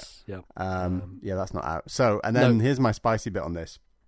Silk Song will score 96 on OpenCritic and will be the top selling indie of the year. It will become the first indie game ever to win Game of the Year at the TGAs. Oh, spicy. Okay, that's good. I like it. It's a quality. Yeah. It's not a 2023. It's not crazy. It's not looking like that anyway. Yeah. Maybe you'll get, I don't know, a Wolverine. Maybe Prince of Persia will be incredible. Maybe Final Fantasy will be in the running as well. But like beyond those games, is there anything we think that is like truly a lock for the Game Awards? I mean, Princess Peach Showtime, Pally. Come on. It's going to be a banger. But it's not a year with, like, a Last of Us, an Elden Ring, these kind of games. A Tears of the Kingdom or something, like a Breath of the Wild. It's not a year that's going to have one of those. I mean, arguably, like, no one would have said Baldur's Gate 3 at the start of last year, right? So you never know, right? There's always something that could come out of nowhere and surprise people. So I think there's a possibility. I still think it's always going to be way more difficult, but you're right, like this year is setting up for it to be a bit more kind of open for something like Silk Song to come in and do that. And I think the thing is, when Hollow Knight first came out in 2017, nobody played it. I mean, a lot of people did play it, and that's why it got a lot of word of mouth, but really it was 2018 when it came to Switch that a lot of people started paying attention to it, really. And I think back in 2017, it's kind of like a Pizza Tower problem, It was only on PC, and the Game Awards was not recognizing that sort of stuff very well, and so it probably got nominated for an Indie Award and nothing else. Whereas I think the name recognition, the brand recognition of Hollow Knight, like it's almost, if it comes out, I think it is almost guaranteed to get a nomination in a year like that isn't as packed as last year was. So yeah, I can see it happening. Possible. Yeah. Any ideas on when it's coming out? Month, date? Oh, well, it's coming out on the launch of the Nintendo Switch 2. Okay, which is September, which I've predicted as Friday the 20th of September. Right, okay, cool. That's good stuff. Song. Yeah. Looking forward to it. All right, my second prediction. So, this year, 2024, Mother 3 turns 18 years old. So that's, it's finally the age where it can go and drink. It's very important because now it's of age for Nintendo to recognize it. In the UK. In the UK, of course, yeah, this is true. I don't know what Japan's age of drinking is. Good question. I believe it's 18. It must be, yeah. But here's the thing. Even though Mother 3 turned 18, Nintendo will celebrate it by ignoring it completely. Instead, they will remake another game in the Mother series, the only one that they seem to care about or put anywhere in the West, Earthbound, the original Earthbound. The original Earthbound is going to get a remake in the same style as Super Mario RPG. Oh my God. And we get this at the end of the Switch. It's Nintendo, like I said, they need more remakes, more things to pad things out. I can see this being a bit of a cross-gen title, like it comes out on Switch 2, but also comes out on Switch 1, right? Like it's kind of in your predictions, you have to call it Switch Up. I call it Switch 2. Sorry, Switch Up. It comes out on Switch Up and Switch, original Switch. And I think that this is one that people would be happy with, and they will still not shut up about Mother 3. But what it will give us is it will give us hope, because it'll be like, well, they remade Earthbound. What if the way they put out Mother 3 is remaking Mother 3, and they can address all the problems and criticisms and all that sort of stuff, and finally put that game out for Western audiences to play. When did you say it's coming, sorry? I don't think I have a date for it. I just know that it's in this, like, we're going to be in this year, and most of this year, Bally, to be frank, is going to be us being annoyed waiting on this podcast for any news about Switch. And then there's eventually the games for Switch, the important games for Switch will dry up, and I'm very nervous about that period of time. We've got to watch out for this February Direct, because this February Direct could spell true disaster. It could be like, and here's a game for original Switch coming in October this year. And that's when you have to, put the sirens out and be 3D Mario got announced for October. I guess it's still possible that same game comes out on Switch 2. It is, yeah. But it would just feel a bit like, ugh. But it's probably not. I don't know. But yeah. So yeah, I do think that there is a possibility of more remakes, basically. And I mean, Earthbound is a game that Nintendo seem to be happy to go back to, and I could see it happening. Right, like you think about the kind of claymation style that Earthbound has been associated with in the past, and some of the artwork and stuff like that. And I think a claymation-y kind of plasticky look to a 3D Earthbound isometric potentially remake. Did we ever find out who worked on Mario remake? Yes, it was. Oh God, I can't remember. It was it's the folks who did the Dragon Quest, Art Piazza, who did Dragon Quest 4, 5, and 6 on DS. It was different to the Link's Awakening team. Yes, Link's Awakening is Grezzo. So Grezzo is like Nintendo's. But I could see. The thing is, Grezzo haven't been working with Nintendo recently, and I don't know if they have anything. So, the question is, who would be making this? But I don't know. I feel like there's a chance. The thing I love about this prediction is I don't think people were generally ever going to predict a Mario RPG remake. It was always considered like the ugly duckling of like Nintendo games, and it's very quirky. It's got very strange characters in it. It's kind of got like a slightly more niche audience, like fan base online, I would argue. And I think being weird and niche but beloved by fans are all things you can ascribe to Earthbound. Like, I think it's a great comparison, those two games. So if one of those can get remade, I could definitely see Earthbound being remade. And yeah, I think now is a decent time. Yeah, I hope it happens. I feel like thing is, original Earthbound is still so playable and so good today. Like, I feel like it doesn't really need it. It's kind of like Chrono Trigger in that way. Like, there's not much you can do to improve Earthbound. I think it's pretty perfect as it is.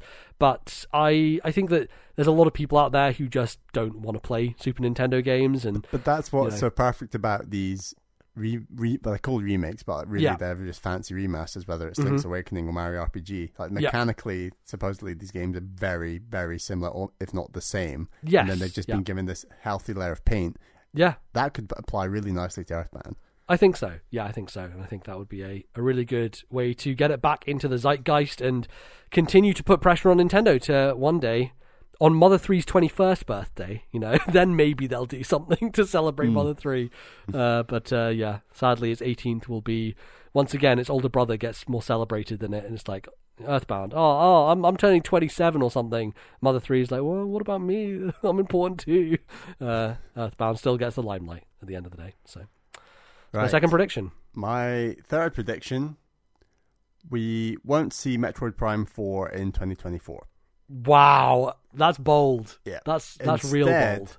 Metroid Prime Trilogy Remastered will be a launch game for the Switch 2, and it will give the same treatment that Prime 1 received to Primes 2 and 3. You think like full, complete makeover in terms of the visuals. makeover, yeah, and it's a one complete package, and that is a launch. That's another launch game alongside Mario Kart and Silk Song on the Nintendo Switch 2. Okay. Prime 4 will be 2025, and we won't see it at all in 2024. No trailer, no nothing. We're not seeing it. Fucking hell. And it's going to come in 2025, and it will not. It will not launch on the original Nintendo Switch. Wow. So even though they announced it for Switch 1, they're it's not going to come out. They're cancelling the original. It. Now, the thing that I find a little interesting about that is how remarkably well Metroid Prime Remastered looks on original Switch hardware. How good that is. And thinking about the kind of design ethos that they might take with Prime 4, being a bit more traditional Metroid constrained environment, so you don't have to render big open spaces. Like, I can see it still being on the original system. Yeah, no, I think it's still very likely. That's what I just made it spicier. Yeah, I get that. I think so. The rumor has been for a while. Jeff Grubb has been saying 2 and 3 are also coming, but they're not going to get the same treatment as 1. And those rumors float around forever. Same with the Wind Waker and Twilight Princess stuff. It's just constantly in the ether of like, oh, yeah, that's definitely going to happen, but it's just like, when are Nintendo ever going to announce it? So I can see them doing that, if only to build excitement for Prime 4 in a more legitimate way by doing a full-blown makeover of 2 and 3.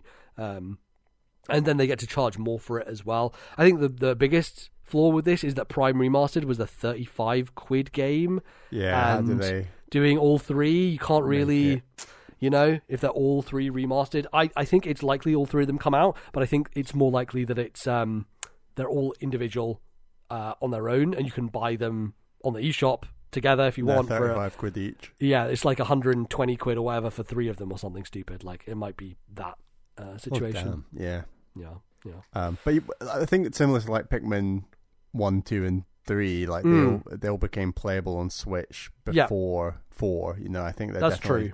It's the same number of games as well. Actually, that's funny. Trying to line them all up ahead of Metroid Prime 4. Yeah, it might be an opposite situation where Metroid Prime Remastered is the more expensive one, like Pikmin 3 is the more expensive one, but 2 and 3 get bundled together as a... they can't call them remastered, so what they call it, they're like 2 and 3 again. Remastered remake. Yeah. They're like... It's HD. Maybe they call them 2 and 3 HD, because that's all it is it's just the same textures, just in HD now, yeah. That could be it. So maybe.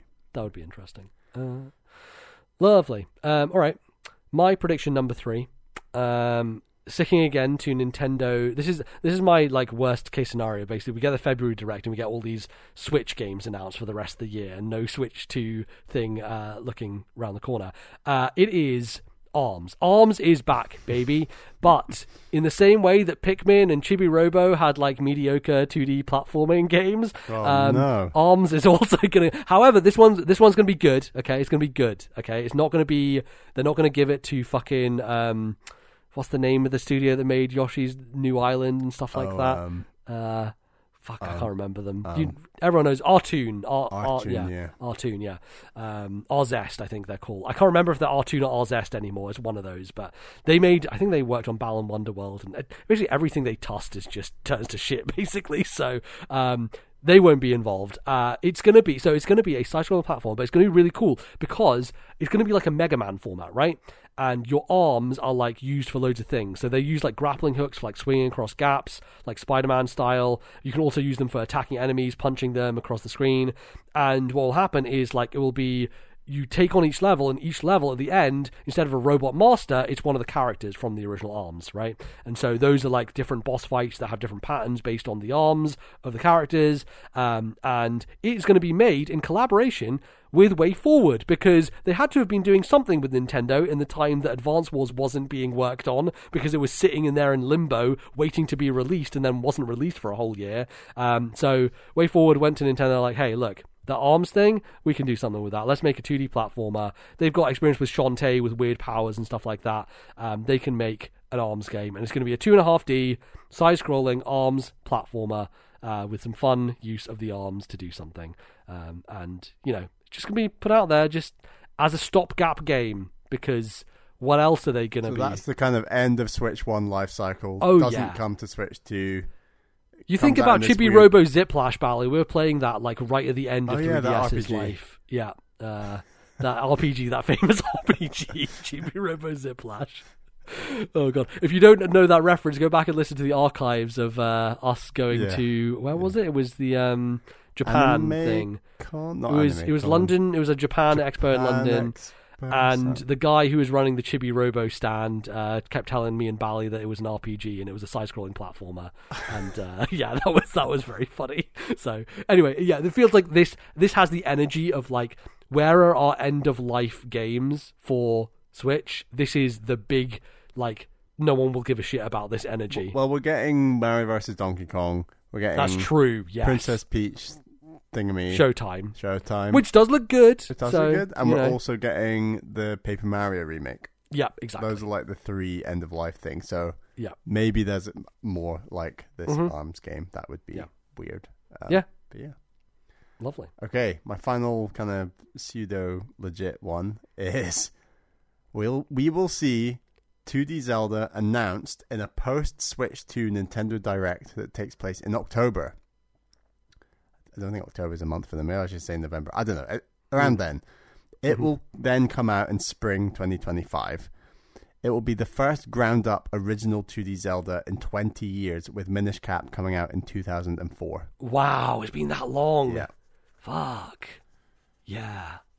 I mean, we need one. We need one so badly. We do need one. It's been, Nintendo like to have Zelda things every few years at least, or at least for a long time. Where it was every year. Yeah, it was a remake, a new game, 2D or 3D every year for a while. Yeah, for 20 years or something. It was a long period of unbroken stretch. So, I mean, Hyrule Warriors is always their go-to, generally, of let's just fill a spot with this. I can 100% see the Warriors game being Tears of the Kingdom. Yep, Tears of the Kingdom Warriors. I think that was very, very possible. But God, I would love a new 2D Zelda. And, it's a thing where you can return to the traditional formula of Zelda, and people will be happy about that, I think, right? I obviously I love Link Between Worlds, and the way it was, definitely a bridge to get to where we were with Breath of the Wild, but I wonder if going backwards would make sense. And I don't know if it will, because Aonuma seems in recent interviews to be nah, well, I don't know why people would go back to that. And I'm oh, well... Is there a chance he's just referencing the 3D games? Maybe, maybe. I don't know who would work on a 2D. Maybe it is Grezzo. Maybe they're doing an original 2D Zelda. But Link Between Worlds was made by the Zelda team, the main Zelda team, and these games, Tears of the Kingdom took 6 years to make, right? It's a long fucking development cycle. I can imagine it being another 6 years for the next big 3D Zelda. So they probably want to spend all their time focused on that. It doesn't make sense for them to have 2 years focused on a smaller Zelda title.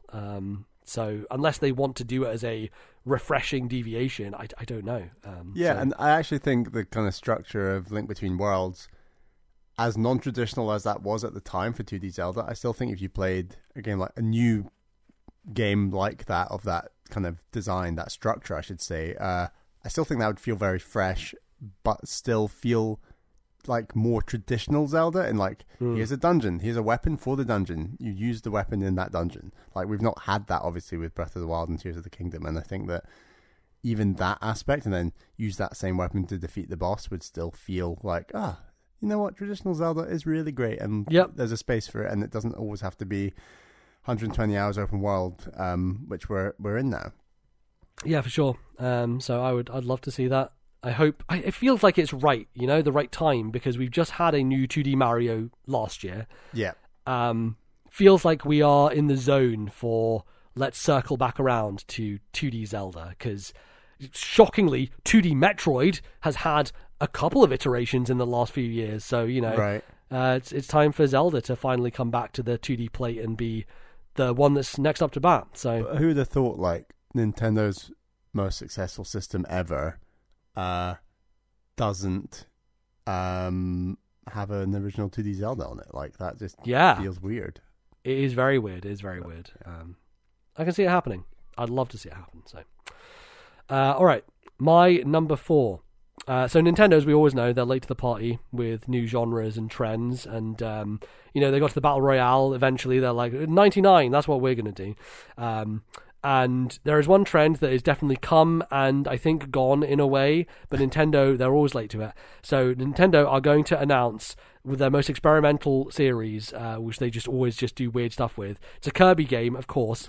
It's Kirby's take on Vampire Survivors, and it works perfectly because Kirby, what he does, he sucks things up. What is Vampire Survivors if not like that thing, right? Where instead of shooting things out, Kirby is sucking everybody in. And so it's like a kind of inversion of the concept. But he's just sucking things in, and I think in this case it has to be food. So it has to be like sentient food, like walking around burgers and stuff like that. So he's walking around and he's just sucking them up. He gets power-ups from that. He gets all of his upgrades, all that.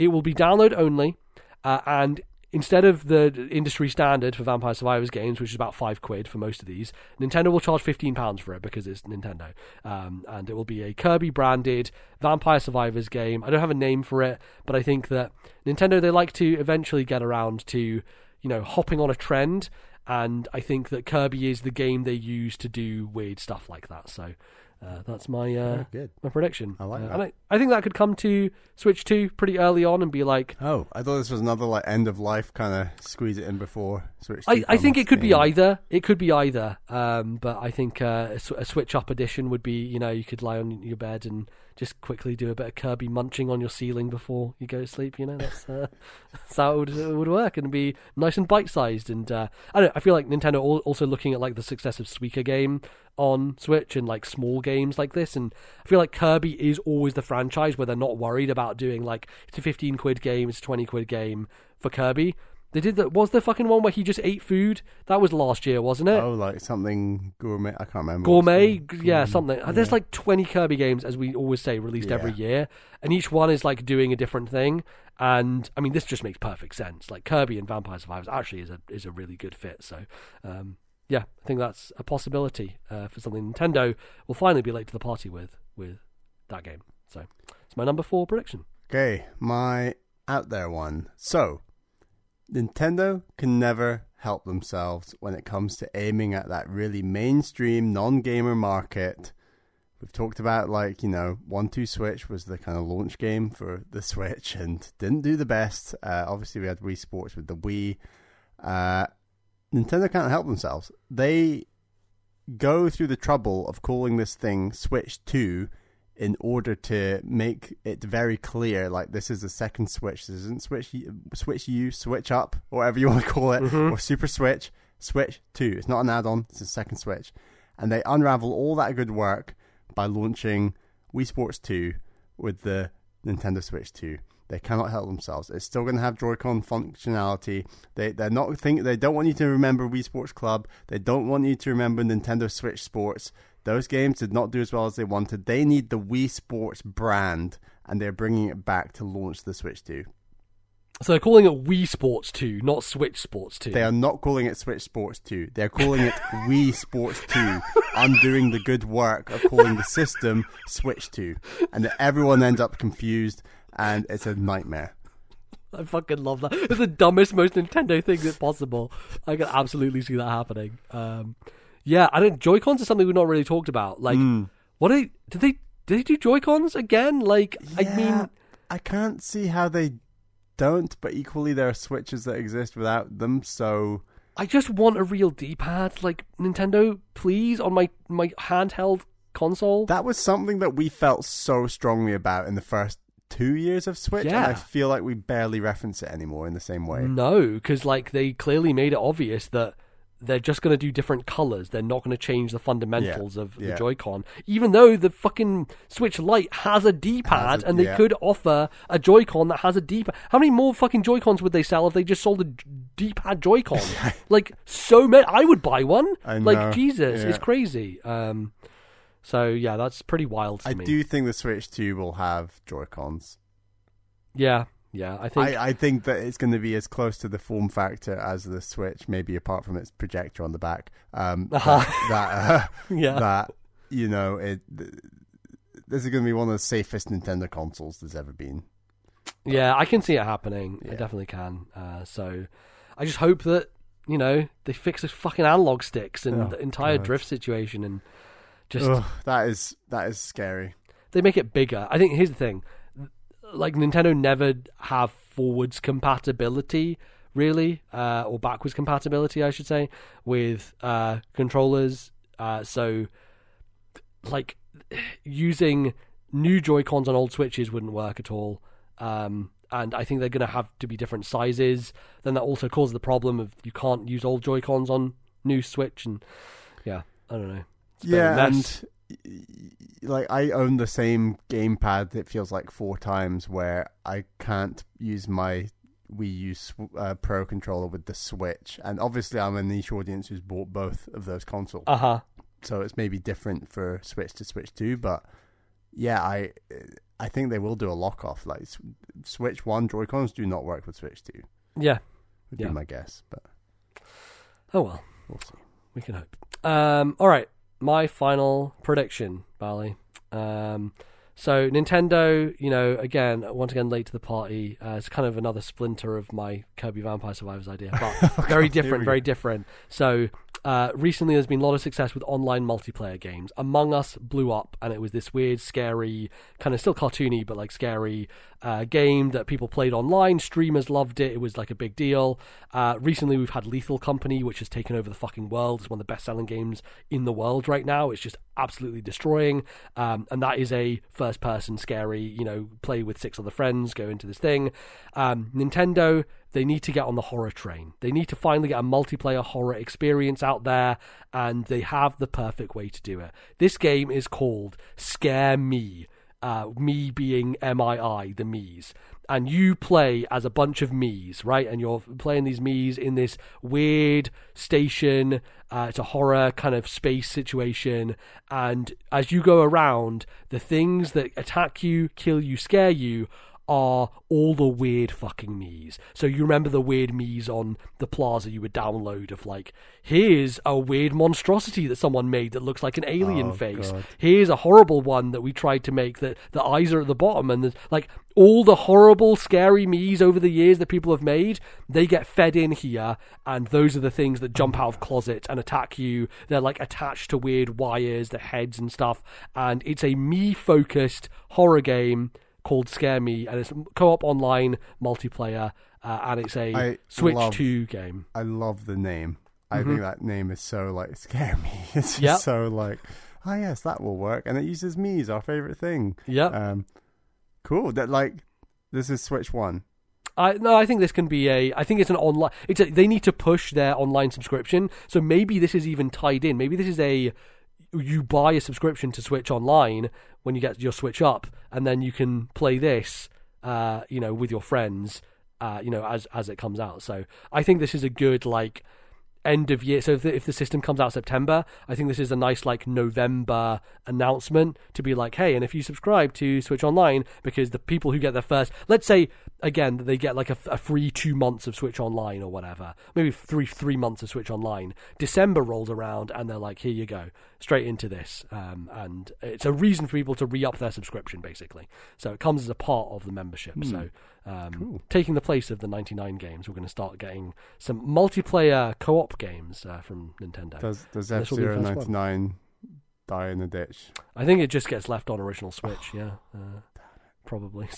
So replaced by this instead. So yeah, I feel like it's one of those genres that Nintendo have always toyed with, but it doesn't fit their image, because like horror is not a thing for children, really, and so they need to have I mean, like, you see the success of like the Five Nights at Freddy movie and stuff like that. Like, there's children's horror, quote unquote, is a huge thing, like a massive market, and I feel like there's a space for Nintendo to kind of lean into that. And they have Luigi's Mansion, of course, which is very tame, very, very tame, but I feel like they could get a little edgier with it, and I think that a game like this would make sense. So I think it's definitely possible. Mii's make it to Switch 2? In some fucked up way, yes. Absolutely. God. Like, how insane is that? Yeah, I mean, they kind of 20 years old at that point. Well, Bally, by your own admission, if they call it Wii Sports 2, they have to put Mii's in there. Like, unless they take the weird, like, new characters they Those made, Switch avatars. Sports characters. Switch Sports guys. They looked all right. They're okay. Yeah, they're fine. I had a good enough time dressing them up for like the 2 weeks I played that game, and then never got any of the cosmetics again. But yeah, that's the thing. All right. Well, I think that's it. I think those are our predictions for the year. An exciting year ahead. Yeah, in theory. I think so. I hope so. And before Switch 2 comes out in 2026. Yeah. We'll still have to keep waiting. Well, Nintendo needs to hit 150 million units. They need to beat the PS2. So they're only going to get there by holding off longer and longer, essentially. So, we'll seal these in an envelope, and I will inevitably forget all of them, and then we'll come back next year. And did you remember any of your ones that I said? No, I don't think I did. I don't think I did. Which is the great thing about this, because I get to come on the show and Bally just tells me what I said a year ago. And I'm like, oh, did I say that? Okay, that's cool. So, yeah, it's always fun. Always good fun. So, that, everybody, is going to close us out, though. Thank you, of course, for listening and joining us in this new year, 2024. We've got a game to play. Oh shit, you're right. Okay. Before we go, so I believe it's Sully on Discord who does this thing where they go onto Backloggery, which is a website that we use to like track our games. And we basically, the way that I do it is like I add a game in when I'm like I've bought a new game, I'm just going to add it to my system, whatever. And there's a thing on this website called a Cookie of Fortune cookie. And I've done this a couple of times back in the past where I just like click it and it basically gives you a game. And it's a good way to be like, what should I play next? And you just click it and it gives it to you. So I think Sully did this thing where they basically put a bunch of like 10 games on, or they chose 10 games from the Cookie, the Fortune. This is really fucking me up because on the page it says Cookie of Fortune, but it's called Fortune Cookie when you click on it in the actual fucking website. So they have two different ways of saying this thing. Anyway, it's an old website. It's an old website. It's great, and I have a lot of stuff logged on there. So what I'm going to do is this year I'm going to play. I'm going to force myself to play 3 games: 3DS, Switch, and Steam as the 3 ones I'm going to do. So I'm going to open a cookie for each of these systems. So for 3DS, I've ticked 3DS downloads and Nintendo 3DS. I have a lot of 3DS stuff to get through. So I want to play at least a few of them this year. But this will force me to do at least one. So let's do 3DS first, then I'll do Switch, then I'll do Steam. And those will be 3 games that I have to play for this year, basically. I'm trusting you here. We're not sharing screens, okay? So we're not. I mean, I can share a screen if you want me to. It's fine. But it's fine. I will open this one. Okay, so here we go. Let's open 3DS, the cookie. Drum roll, please. For 3DS, here we go. Open that cookie. 7th Dragon 3 Code VFD. That sounds exactly like a random ass game that you would have downloaded at the end of the 3DS life that I have no idea what it is, but I'm going to guess is a JRPG. RFN talked about it multiple times, so clearly you just glossed over in your brain. But they love niche JRPGs. Of course. This is like the one I probably didn't want to get, because it's like the lowest down the totem pole of the games that I want to play on 3DS. But now I have to play 7th Dragon 3 Code VFD. How long do you think it is? Oh god, do you want to do a how long to beat on it? Let's do a quick how long Let's to do beat. a how long to beat. What's it called? I'm fucked. 7th Dragon, number 7th Dragon 3. Here we go. Okay, 30 hours, Bally. Oh, Jesus, that's 30 hours that I've now dedicated. Okay, cool. All right. Well, we'll see. I downloaded this, and there's no thing. I don't have to finish it necessarily, but at least I should play this game and check it out and see if I do want to finish it. But we'll see. Okay. Okay, so that's 3DS. I have to play that. I might not finish it, but I'll definitely give it a good go. Now Nintendo Switch. The rules have already changed. No, it's fine. It's fine. It's all good. Okay. Nintendo Switch. So I've got Switch and Switch downloads, which are my 2 categories. Okay. All right, let's open the cookie for Switch. What am I going to get? Elder Scrolls V Skyrim, which I guess. Technically, I haven't finished Skyrim, so does this mean I just have to finish Skyrim now? Well, seeing as you dodged a bit of playtime in the last round, I think I guess it's telling you to finish Skyrim. I guess so. Like, I don't know.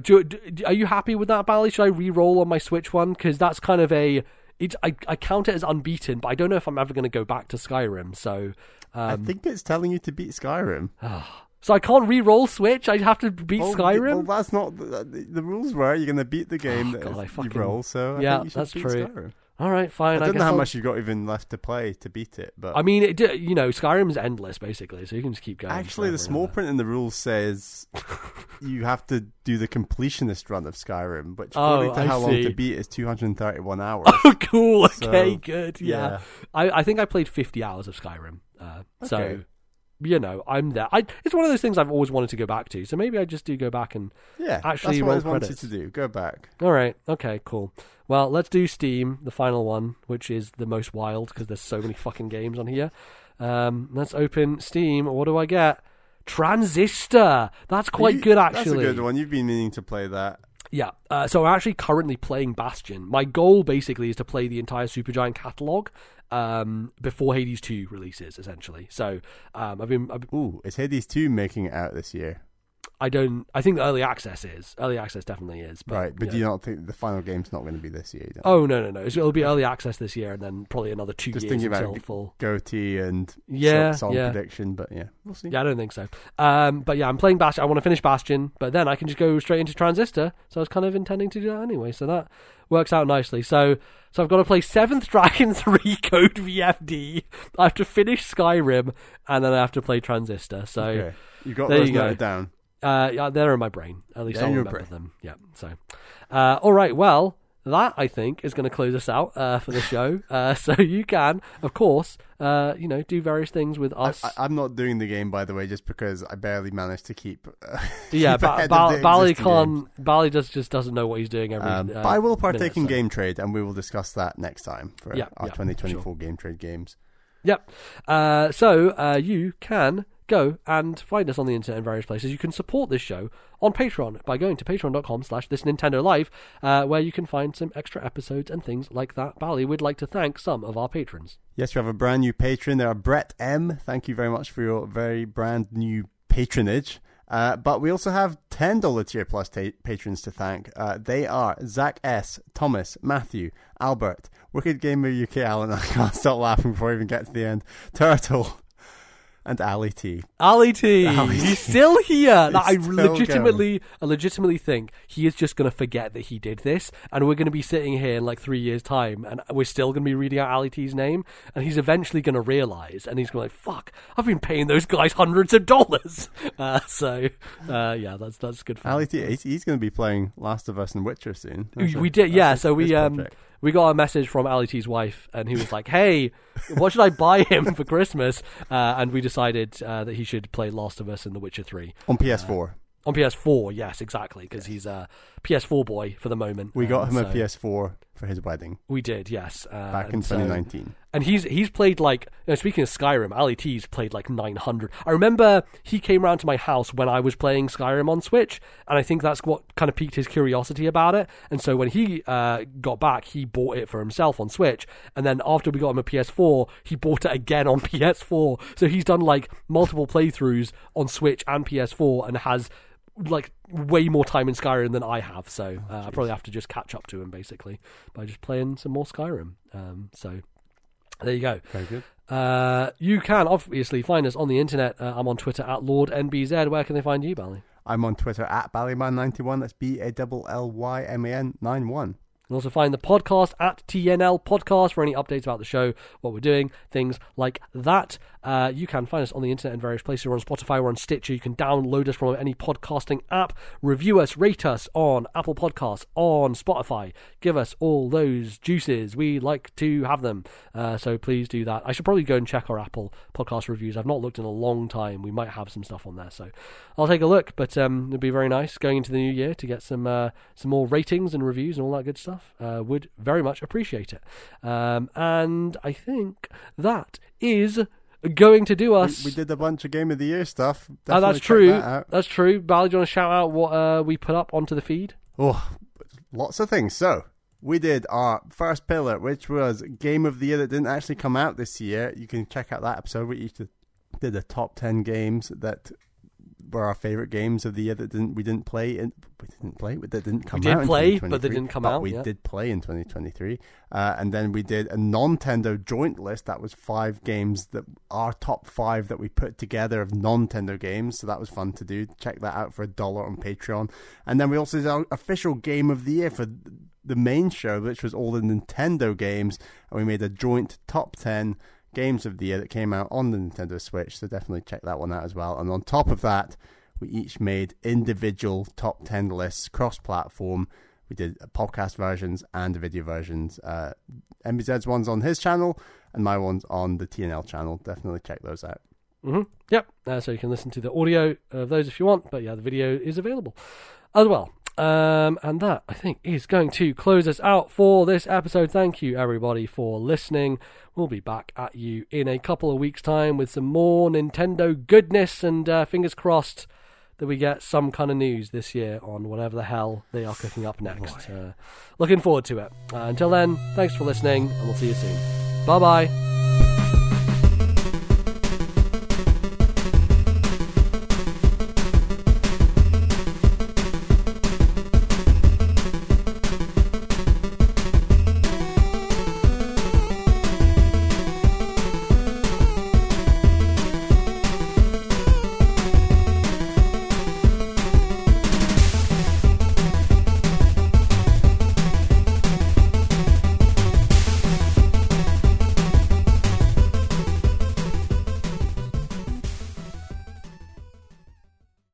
The musical interlude for today's show was Nintendo Capri Sun singing lyrics over the top of Magmoor Caverns, originally from Metroid Prime on GameCube, copyright Nintendo and Retro Studios 2002.